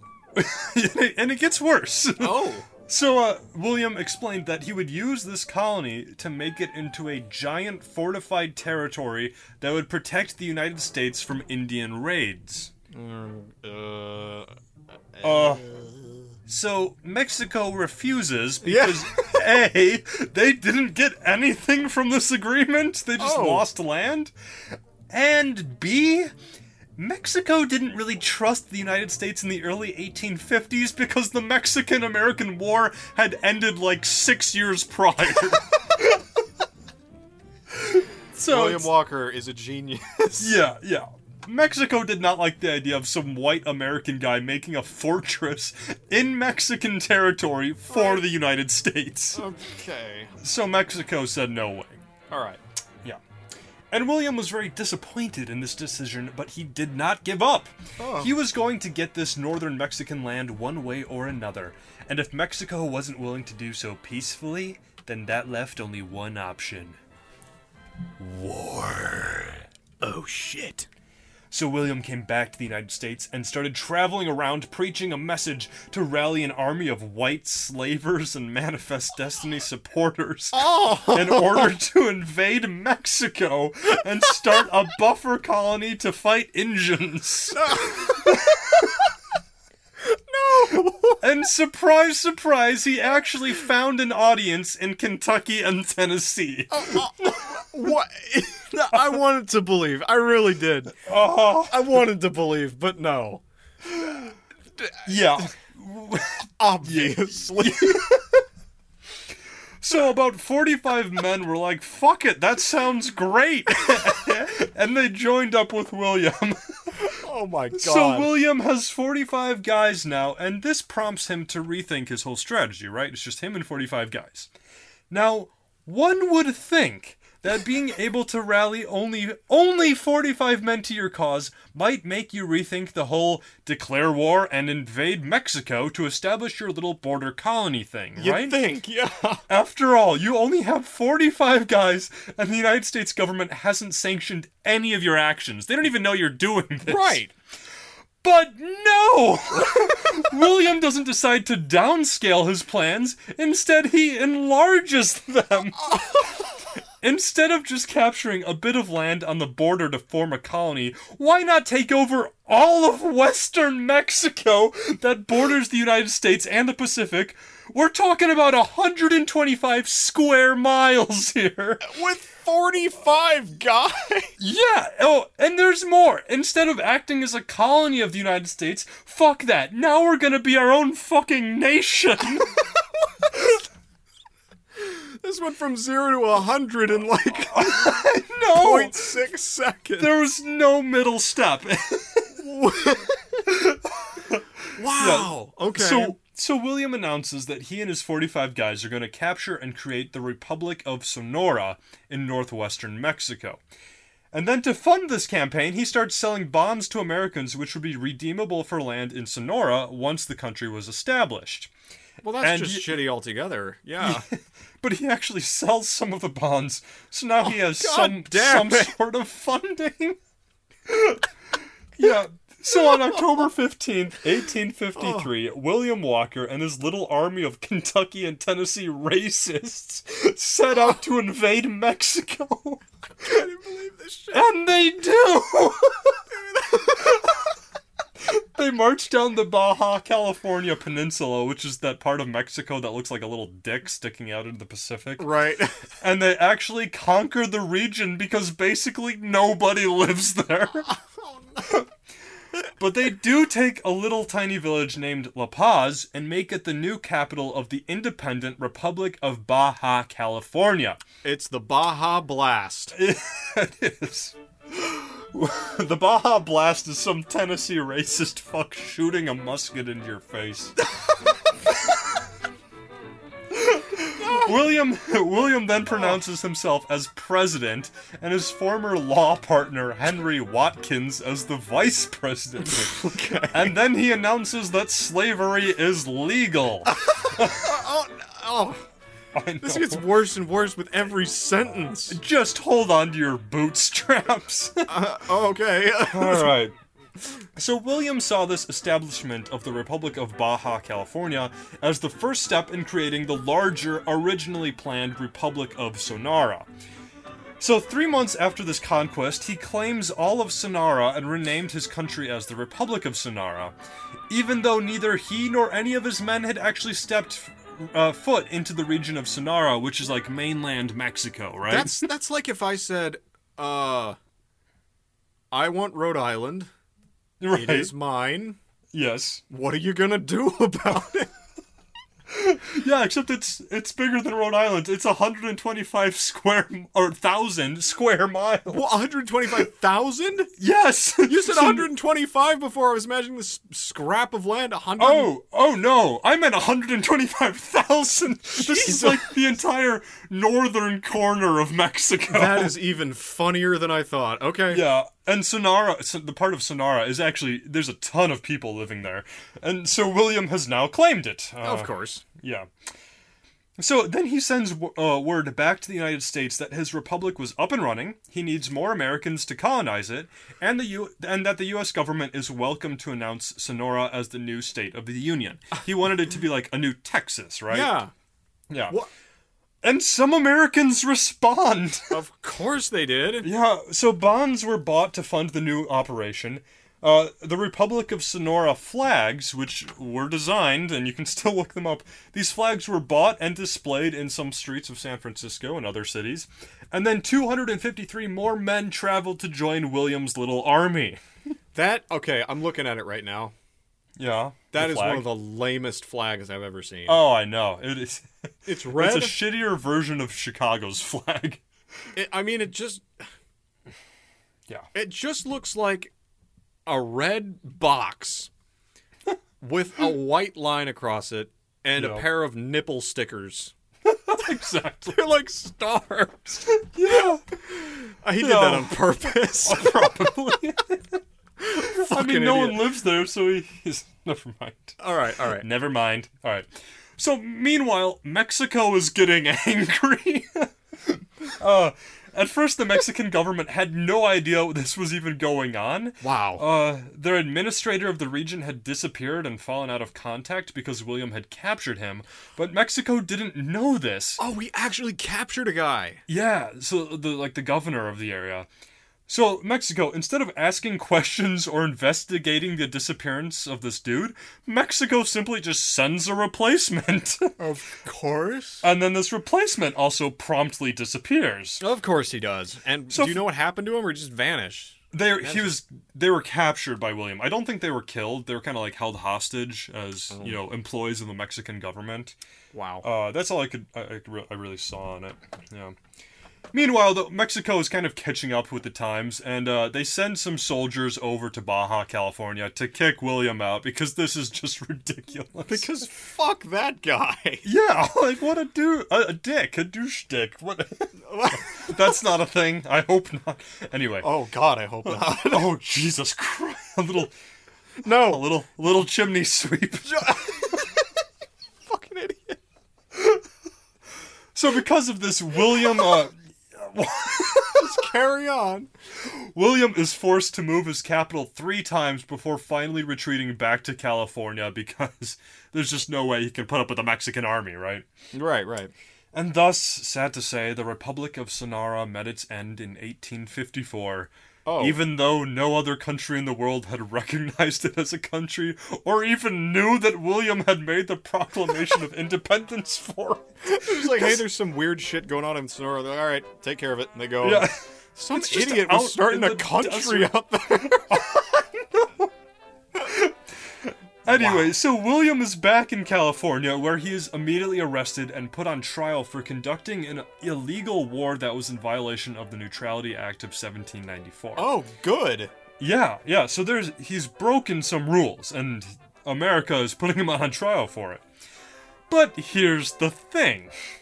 When given the opportunity to defend himself, William gave a heroic speech about manifest destiny and how he had simply been doing God's work to win northern Mexico for the whites. What? No, not really. Not for really?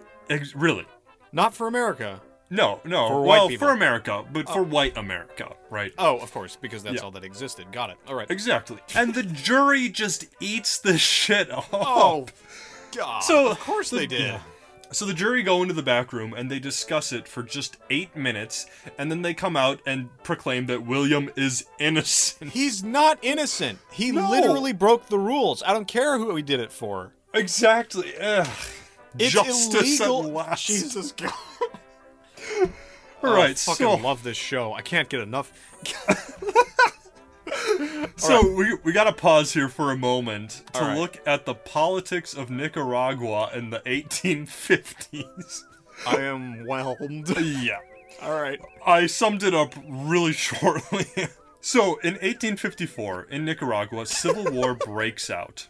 What? Nothing. Just carry on. I was thinking about Nicaragua. Oh, okay. Nothing. Okay, so Nicaragua has a civil war between two major political parties. You've got the Legitimist Party, or the Conservative Party, and then you have the Democratic Party, or the Liberal Party. Right? Gotcha. The story as old as time. Right. I couldn't find any of the details about what party stood for what, but the point is this: the Democratic Party is not doing too well in the war. Right. So some brilliant chap comes up with a great frickin' idea. Oh. Why not ask American mercenaries to come down here and help fight for us?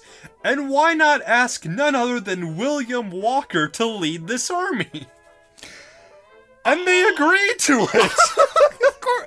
Wow. It's not even So- like they're not even trying right now. No. So William is invited to Nicaragua, and he immediately answers the call. He gathers 60 men, arms them, sails to Nicaragua, and then rallies and arms another 110 locals. And Oh. William and his men are dubbed the filibusters. Why? Well, filibuster. Ignore that whole 8-hour Rand Paul rant. Remember? No, filibuster. Oh yeah, I remember that. Shit. Yeah. Filibuster also means basically a mercenary who doesn't fight for money but fights for something else. Like Right. a higher goal, which usually isn't higher. So William and his filibusters, they're kind of fighting for manifest destiny. Oh. Yeah, it's not great. And political reasons, but... So they're the filibusters. Right. So William and his filibusters get busy right away, killing members of the Legitimist Party, and in the name of the Democrats. And there are a couple full-out battles between the Legitimists and the filibusters, How nice. which you can't take seriously with those two names. It's like the Bone War, the Legitimists and the filibusters, just the stupidest shit. All right. It sounds like a political comedy. It really is. Yeah. Yeah, things generally go well for William, and he defeats the Legitimists on a few occasions, and then he captures their capital of Granada on October 13th, 1855, giving the Democrats effective control of the country and ending the Civil War. Great, right? Right. Great. I mean, we don't like civil wars. And we don't like Democrats. Well, they win. The Democrats have won. Oh, the Democrats won. Okay. The Democrats have won, unfortunately, yeah. That was a joke about I know, Democrats. I know. We're already going to get brigaded for that Republican shit earlier.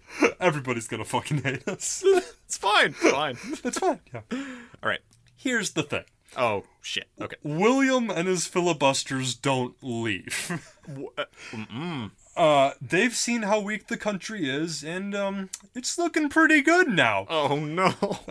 So the Democrat leader, the president, Patricio Rivas, is made ruler of the country, but William Walker is the one pulling off the strings, and everybody knows it.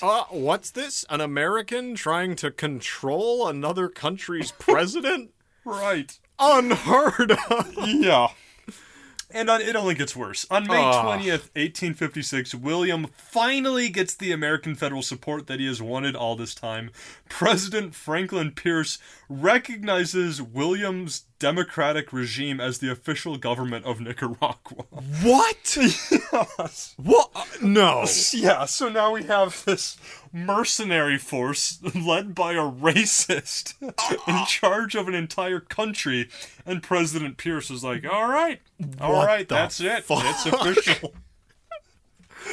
But this just pisses everybody off. Of course it does. In fact, pretty much everybody hates William Walker, and I've actually made a list of all the people who hate William. So Oh. here we go. You have the Legitimist Party, whom William Walker had defeated, they're still in the shadows, right? And they're Right. just biding their time, and they hate this American mercenary who's ruling their country. Yeah. Makes sense. Yes. Number 2, the Democratic Party that William had fought for are now realizing their mistake in inviting him here in the first place. And they're like, all right, we really got to get this guy out of here. Yeah. So he has united former enemies against him. Number 3, basically every single nation in Central America hates William because he's a foreign white guy who wants to take them all over for Manifest Destiny. And now he actually has a foothold in Nicaragua. I failed to see the problem. Right. Well, he's fucked himself over with all this racist shit, hasn't he? Oh, he really has. And now he's he's surrounded by the minorities he's been shitting on. Not only that, but he's even pissed off American and Europeans because they're invested in and they're trading with the region. Yeah. And they know that William will likely bring war and revolution, and that's just bad for business. Yeah. So, and William also stole 2 steamboats from an American businessman. So he's just pissed off everybody. What an asshole. Yeah. So, Shit. yeah. He is knee deep in some tropical Central American shit. Yeah. Well, of his own making. Oh, for sure, yeah. Yeah. So everybody really hates William, and all of his enemies start teaming up to take him down.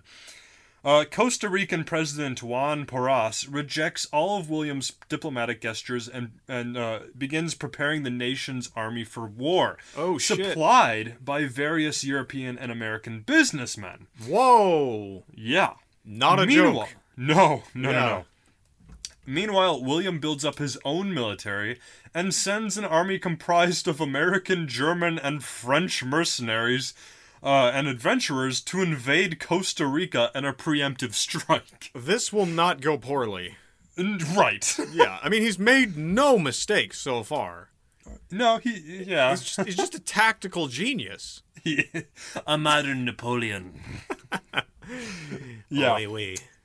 So this army of mercenaries marches to Costa Rica, fails to set up any sentries, Of course. is attacked by the Costa Rican army, and promptly routed at the Battle of Santa Rosa in 1856. Then all-out war begins. Oh, shit. I had never heard of this war prior to researching this episode, but it's called the Filibuster War. Yeah. Is it just a bunch of, like, Rand Pauls, like, just standing up there and talking? Pretty much, yeah. Okay. Exactly, yeah. So it's William and his filibusters against a coalition of fucking everybody else. Costa Rica, Honduras, Guatemala, El Salvador, the United Kingdom, and all of her colonies, and both the legitimist and democratic parties of Nicaragua and various American businesses have all teamed up to get William the fuck out of there. Oh, my God. What the fuck is going on? Wow. Anyway, so there are several battles and campaigns, but I know a lot of people find that boring, so here's what's important. Okay. William was a total dick as he started losing. That does not surprise me at all. No. He started dumping corpses of his own dead soldiers into wells as he started retreating. So the enemy his enemy starts drinking the water, of course, and they get really sick. So all these diseases start spreading through the ranks of the Grand Alliance. Oh, my God. Yeah, one of these diseases was a cholera epidemic that broke out and killed 10,000 Costa Rican soldiers and civilians. Oh my which God. was 10% of the population of that country at this time. That fucking Yeah. person. Yeah. So he's gone from being just some dick in the jungle to being like the engineer of a genocide. Yeah. Yeah. Meanwhile, thousands Fuck. of people are dying from the actual war that's going on. Huh. Now, I will say the only neat thing that really started to happen during this war was that all these little Central American countries really started to recognize each other as brothers. They had their squabbles before this, but now they're like, we're all in this against some crazy American jackass. So that's neat. That was his plan all along, to unite the powers. Right. He became the dick of Central America, and everybody wanted him gone. Got it. Exactly. All right. Yeah, the other neat thing is, all of South America had fought free from Spain and Portugal. The United States had fought free from Britain. But these little Central American countries never had their moment to shine. So this war has kind of become their war for independence, essentially, and is still often celebrated as such. Well, that's good. Yeah, it's kind of neat. Yeah. But back to William being a dick. Fuck. He's losing the war, and he knows it. So in one last effort to rally support and reinforcements back in the old U.S., he overthrows Nicaragua's Emancipation Edict of 1821 and declares slavery legal again. Why? Because he's not a big enough asshole. So he sends messages... What, say it again? I said, Jesus. Right. So he sends messages back to the southern states in the U.S. and says that he's done all of these things so that he can spread black slavery. What? And the southern states love this. Of course they do. Even a fucking politician in New Orleans, Pierre Solé, starts raising money and support for William. Oh, God. Yeah, so it's horrible. Thankfully, though, it's just too late for William and the filibusters, and they continue to be defeated and are pushed back to the capital of Granada. And in one of the battles, the filibusters were surrounded by coalition forces and holed up in a house. Then a Guatemalan colonel, Jose Zavala, casually walked through the gunfire up to the filibuster house, grabbed their flag, and then casually walked back to his own troops, exclaiming, "The filibuster bullets do not kill." That. I don't know much about that guy. Anything about that guy, actually. Right. But that's a hero moment. He's gone down as like a Davy Crockett to these Central American countries, right? He's just a hero. Yeah. We should put him on the show. We should. Yeah, I don't know Instead if there's of more on him. dick. So eventually, in December of 1856, William and his few remaining men were surrounded in Granada by 4,000 Costa Rican, Honduran, Salvadoran, and Guatemalan troops. So finally, William brought an end to the war he had started and peacefully surrendered the city. Oh, wait, that's not what he did. What? Instead of this, he ordered his officers and his troops to burn and smash his own city to the ground and leave only signs that said, "Here was Granada." Oh, asshole. Yeah. I'm trying to think of another word. Like, I've run out of curses. This guy. I know. This guy. The worst. Yeah. Yep. He was like. Uh-huh. He was a shitty brownie. Yeah, those like hard, crispy ones that stick to the side of the tray. And destroy Granada. Jesus. Wow. Yeah. Wow. So we've covered a lot of assholes on this show, but this fucker. Yeah. He's like a He's just like a large mosquito that you can't slap. Yeah. And he goes up to your little kid and sucks out all the blood, and you're like, wow, what a jerk. So, Bill Clinton. Oh my God. Here we go. I don't know. I've just been listening to Slow Burn, that new podcast. It's great. Anyway. So finally, the United States was kind of feeling the pressure. You're breaking up. You're breaking up. Hello? Hello? Hello, hello. Hello. Can you hear me now? Hello. Good morning, Vietnam. Okay, I got you. All right. What were you saying? You said you were listening to something? Slow Burn, a podcast about the Monica Lewinsky affair with Bill Clinton. That's very shit. Good. It's good. Listen to it. Yeah. Oh, okay, I will. Oh. So, finally, the United States was kind of feeling pressure to do something about this asshole down in the tropics. Right. So a U.S. fleet was sent to Grenada, where William finally surrendered to the Americans and was taken into custody by the U.S. fleet. And he was sailed to New York City, where he was greeted as a hero. What? Americans loved this guy. People were in the streets waving his flag and cheering him on. I can't Yeah, even it's horrible. believe this. No. No, actually, I can.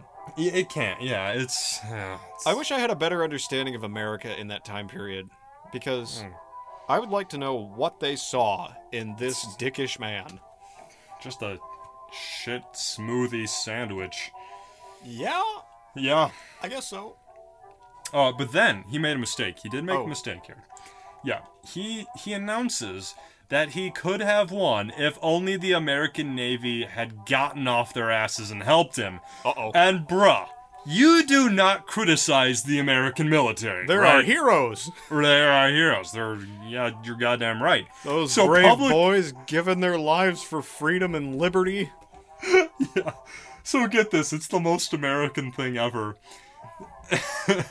The only thing that could make Americans hate this racist asshole was him criticizing the Navy.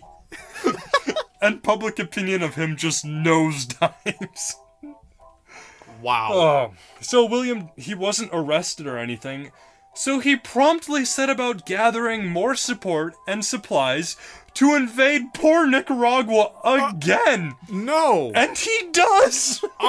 And off he goes back to Central America. It's for manifest destiny. Oh. But thankfully the U.S. Navy catches him on his way there, and they're like, hold on there, Tiger. And they promptly arrest him. Good. Which causes a huge controversy back in the States as to whether or not the Navy had the right to arrest him. Unbelievable. But regardless, William was returned back to the States, and that is where we will leave him for now. I cannot believe I didn't know this story. Oh, we'll get to why, how it's not known. Oh, We'll get to okay. that, yeah. Good, because, I feel like there's so many stories, particularly in Central America, that just aren't heard. Oh, for sure, yeah. Yeah, and that just don't... Nobody just cares don't about hear about Central it. or South America. It's Well, I mean, you're making a joke, but... well, yeah, no, for sure. And it's interesting. For this show, I was thinking about covering a Central or South American, so I looked up, top 100 most famous South Americans or whatnot. And it's kind of sad because it's just a bunch of Marxist dictators and football players. Oh, that is too bad. Yeah, there's... Nobody cares, I guess. It's just... Well, it's like they're not as poor as Africa, and they're not as well known as Europe or Asia, so it's just like that shitty middle ground of... Well, no one cares. yeah, I hate that, because I do too. that's actually a problem I keep running into on the show. Yeah? I'm not saying it's like racist or something, but there's very little documentation on people who are not American or European. Right. Yeah. And it's a historical problem for a lot of reasons. Yeah. The main one being that, like I said, there's just not any documentation. Yeah. And it's hard to find that shit. Like online, you can find information about lots of people, especially and in history and that sort of thing. But man, is it hard to find people who are outside of those sort of basic demographics. Yeah. I don't know. Yeah. That could be a whole other discussion. It really could, but I'm not sure I want to get into it. I kind of want to get into Edward Drinker Cope's End in Death. Yeah, I think that's the safer bet. All right, so in 1896, Cope got sick. Really sick. Oh, shit. And his wife tried to take care of him the best she could, but, it's 1896, bro. I mean, Yeah, that bitch is dead. pretty much the best you can do is put on a black dress and dab his sweaty face with a wet cloth while he mumbles about the terrible lizards. Exactly. Yeah, so Cope spent these days on a cot in his museum, Oh. surrounded by dinosaur bones, and prescribing himself somehow all the meds you could possibly want. He got morphine, belladonna, and fucking formaldehyde! Of course he did. And it apparently worked well enough for him to get up and go fossil hunting one more time before he came home, delivered some lectures from bed, and died when he was 57. Shit. Yeah, but like, okay, here's the thing. Remember that dude that I mentioned very briefly at the end of his adult life, who he hired to keep looking for fossils on his behalf? I think, yeah. Well, his name was Sternberg. Sure. And 3 days after Cope died, Sternberg got word that Cope had died, and he said the following. I had lost friends before, and I had known what it was to bury my own dead, even my firstborn son. But I had never sorrowed more deeply than I did over this news. What? He was sadder about Edward Drinker Cope's death than his own goddamn son. What? Why? I don't know, man. Okay. Maybe because he was his employee? I don't know. Sure. But anyway, so Cope got a Quaker funeral, which means that it was quiet and Bible-y. And Cope's body was donated to science, and I shit you not, mainly because Cope wanted his brain to be measured to prove it was bigger than Othniel Marsh's. Oh my gosh. Oh, even to the grave, their little rivalry is so... And Marsh lived longer than him. So he didn't like let them do it. He didn't let them measure his brain. That's so great. even in death, Cope didn't get to prove a damn thing. Oh, wow. But hey, there's some shit we gotta talk about, though. Okay, this is Oh, real dear. talk. Okay. All right, because if I don't, it'll look like I didn't do my due diligence. All right. I mentioned it before. Cope was kind of a racist, Yeah. but I mean, like a scientific racist. You know, like so All almost right. worse. Yeah. Actually, worse. Oh, So- God. We've talked about scientific racism before, and Cope, being a scientist in the 1800s, got swallowed up by that beast as well. Yeah. Now, Cope didn't actually have a problem with skin color. All right. What's that you say? A racist who didn't care about skin color? What the fuck is that? Well, Cope believed that it wasn't skin color that was determinant of a person's qualities, but their moral and civilized status. Oh, shit. Yep. So it just so happened... Jesus Christ. It just so happened that he believed it was in the nature of other races, in their nature, Oh, God. All to right. simply behave in a lesser manner because it was inherent within their genes. It didn't have anything necessarily to do with their skin color. He was just saying it was in their genes. He's like, who would expect, a vulture to feed on anything other than carrion, even if the finest foods are offered to it? Like, that's a paraphrase of an actual quote from one of his journals. Oh, boy.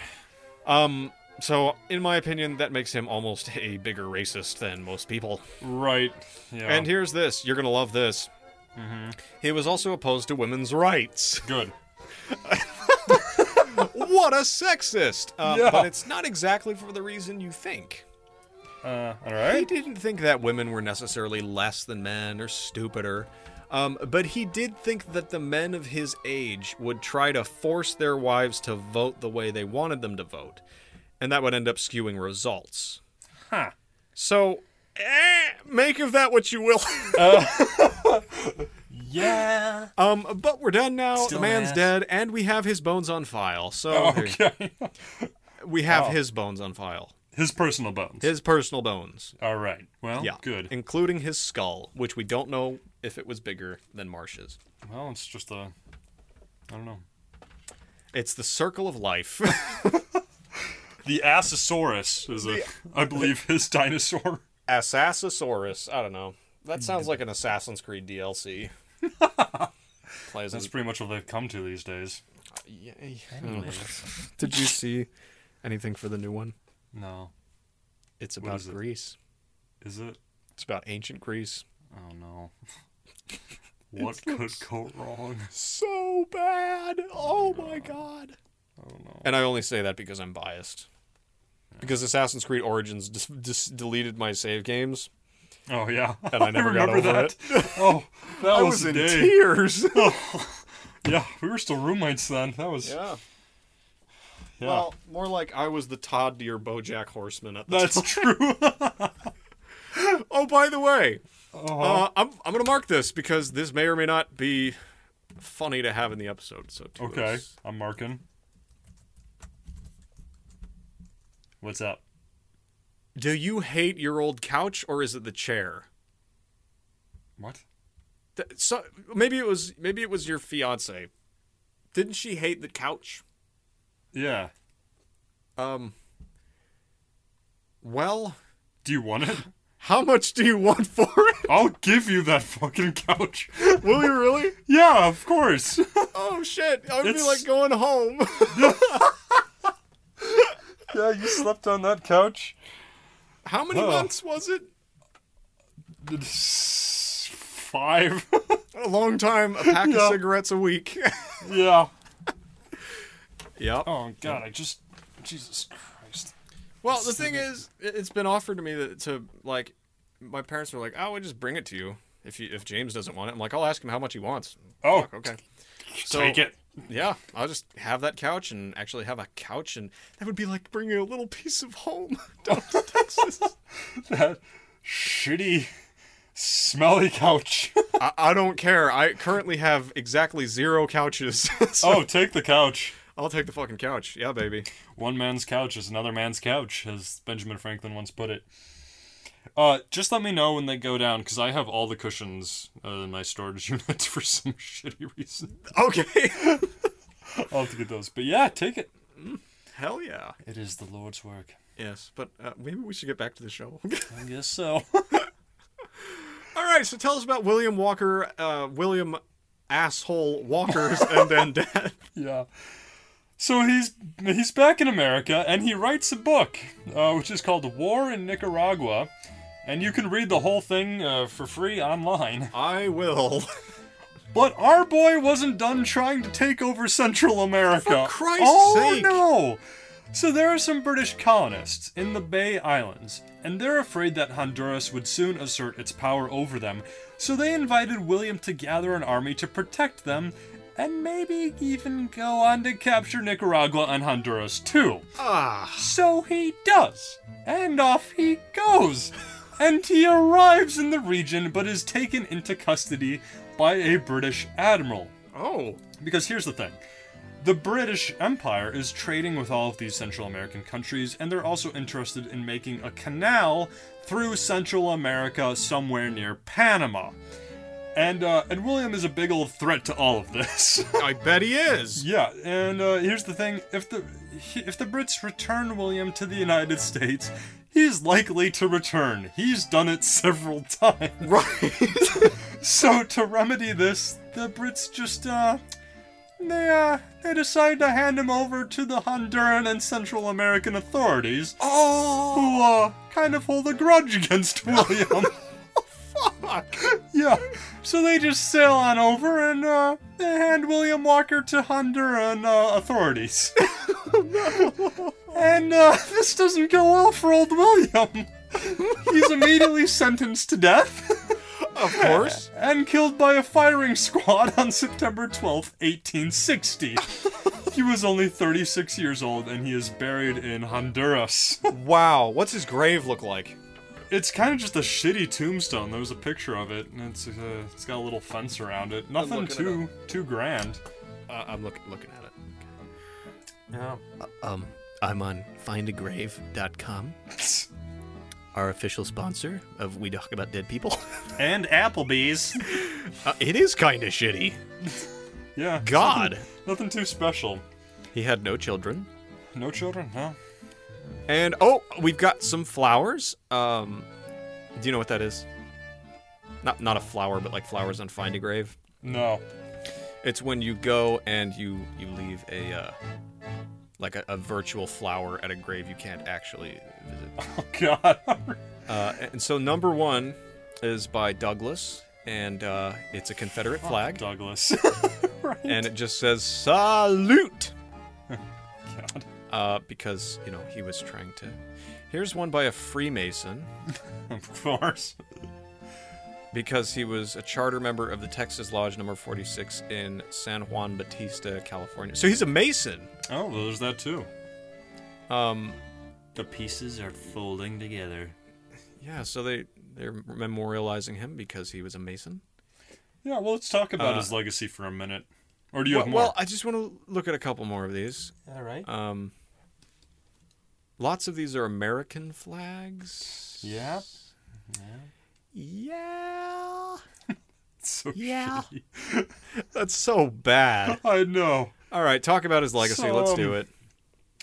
He was immediately made into a hero by many of the slave-owning states of America because he wanted to turn Central America into a giant slave state. And he was fondly remembered as General Walker, the gray-eyed man of destiny. Northerners and Europeans, though, just thought of him as a big tool and a pirate, which is more accurate. That's definitely more accurate. Yeah.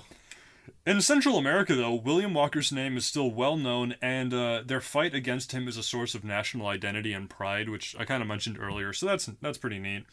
And many of the men who fought against Walker are remembered as national heroes in Central America. Well, that's good. Good. Yeah, it is. But other than in Central America, today William Walker is pretty much completely forgotten, which is bad. Because he's an ass. We're supposed to forget assholes, James. Why would we need to remember asses? That's true. It offends me. Yeah. Yeah. Why would we need to remember bastards like this? Give us one good reason. Well, I'll get to that in 1 second. Are you serious? I will. Yes. This is right. like a prime example of those who do not study history are doomed to repeat it. Literally. All right. Oh, all right. Okay.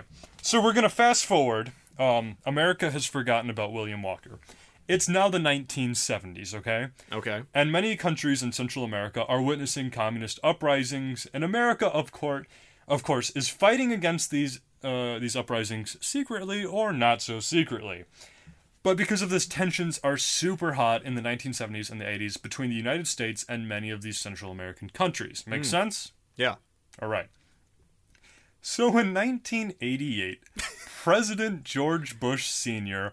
elects a new American ambassador to El Salvador to help ease tensions with the nation.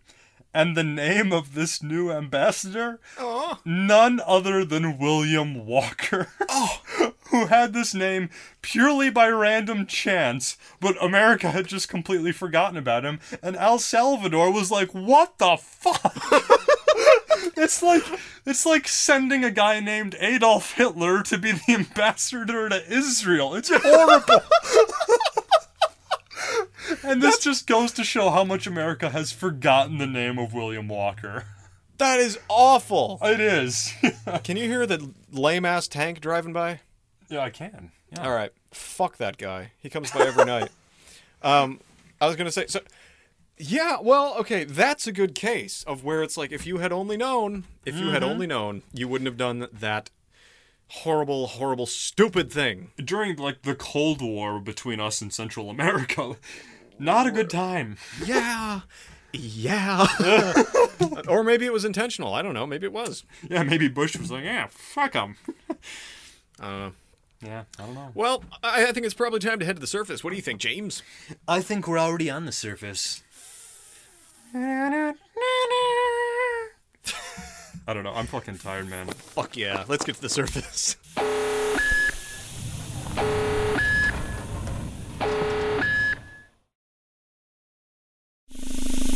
All right, so, James, what are you going to do for the rest of the day? I think I'll go to Applebee's. Can I go? No. Okay. You cannot. I'll just go alone, get myself an Appletini. Just 2 separate Applebee's. Yeah, I just think of how much I miss you. Well, just Apple believe in yourself. That's worse than dinosaur. It is. God, on that note, I think it's time to bring the show to an end for today. Feel free to send all your hate tweets to WTADP Podcast on Twitter. And we actually have a full-length handle now, so if you just want to search for We Talk About Dead People Podcast on Twitter, You can find us that way. We'll read all of your tweets, I guarantee it, and nod along, and probably respond or like or whatever, but unless you hate us, which if you do, you're probably right. If you like us, though, please consider funding the show by becoming a patron on patreon.com. That's patreon.com/WeTalkAboutDeadPeople. So far, our patrons have bought us a mic, space on the air, basically, storage space for our podcast, hosting costs. They bought us a domain, and they are now buying they're about to buy James a laptop that actually doesn't run like an old man with one leg. So there you go. And a cheap prostitute I found behind the dumpster of a Wendy's, but you know what? For a second there, I thought people were going to call me ableist and ageist, but now I don't have to worry. yeah. There you go. $50, $20, even as little as $1, as much as it costs to buy my bones, helps tremendously. Our cover art was created by the extremely gifted Ian Patterson of Ian Patterson Illustration. You can view more of his phenomenal work at www.ipattersonillustration.com. With all that being said, we'll close out and let the sound of the Bone Wars play you out. What's a Bone Wars sound like, James? Oh, God. You don't... You ass! Time to settle in with the Book of Mormon. But really, who reads anymore? It's 2018, am I right? Oh shit, someone's at the door. Maybe it's your alien friend with a fresh batch of alien cookies. Oh yeah, come on in!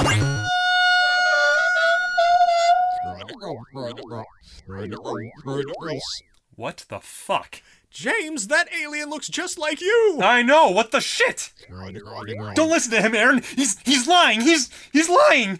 Jim, I don't understand a word he's saying. What do you mean? He's speaking perfect English. No, he's obviously speaking some alien language from another dimension. Okay, then why can I understand him? I don't know, James. Why can you understand him? I don't know. I just don't... Jim? Are you an alien, Jim? No, I mean, at least I don't think I am, but I don't know! God damn it, there's only one way to find out. No! Let me see some ID. Oh shit, well here. Looks good. Wait. What? Your date of birth. What about it? Well, it says here that you were born in 2899. What? Give me that! No. This is impossible.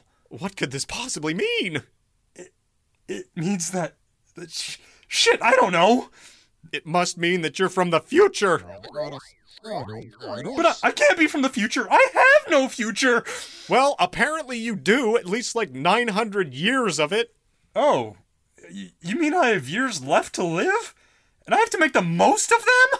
Sure looks like it, buddy. Oh, God. I don't know what to do with this information except buy stock in Burger King! Oh, shit!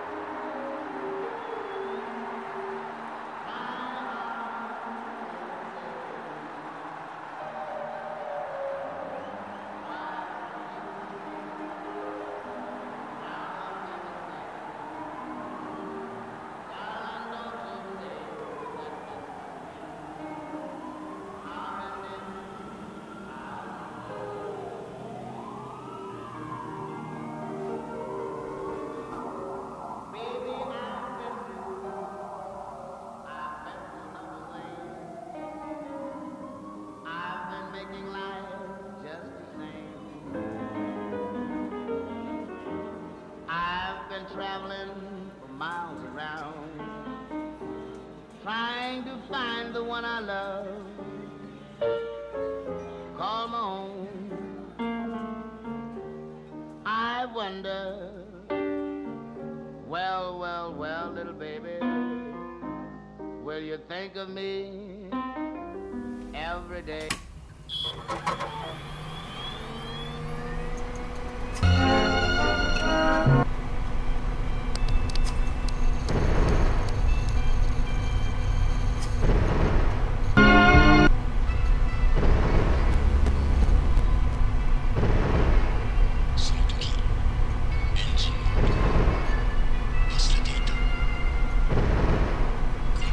Every day.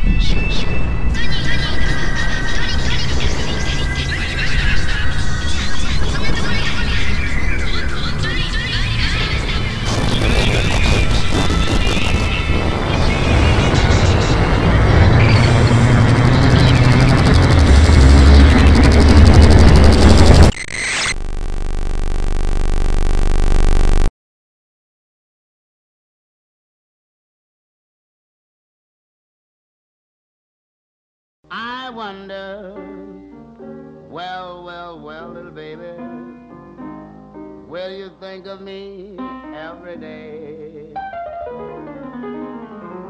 Though I may be a million miles away,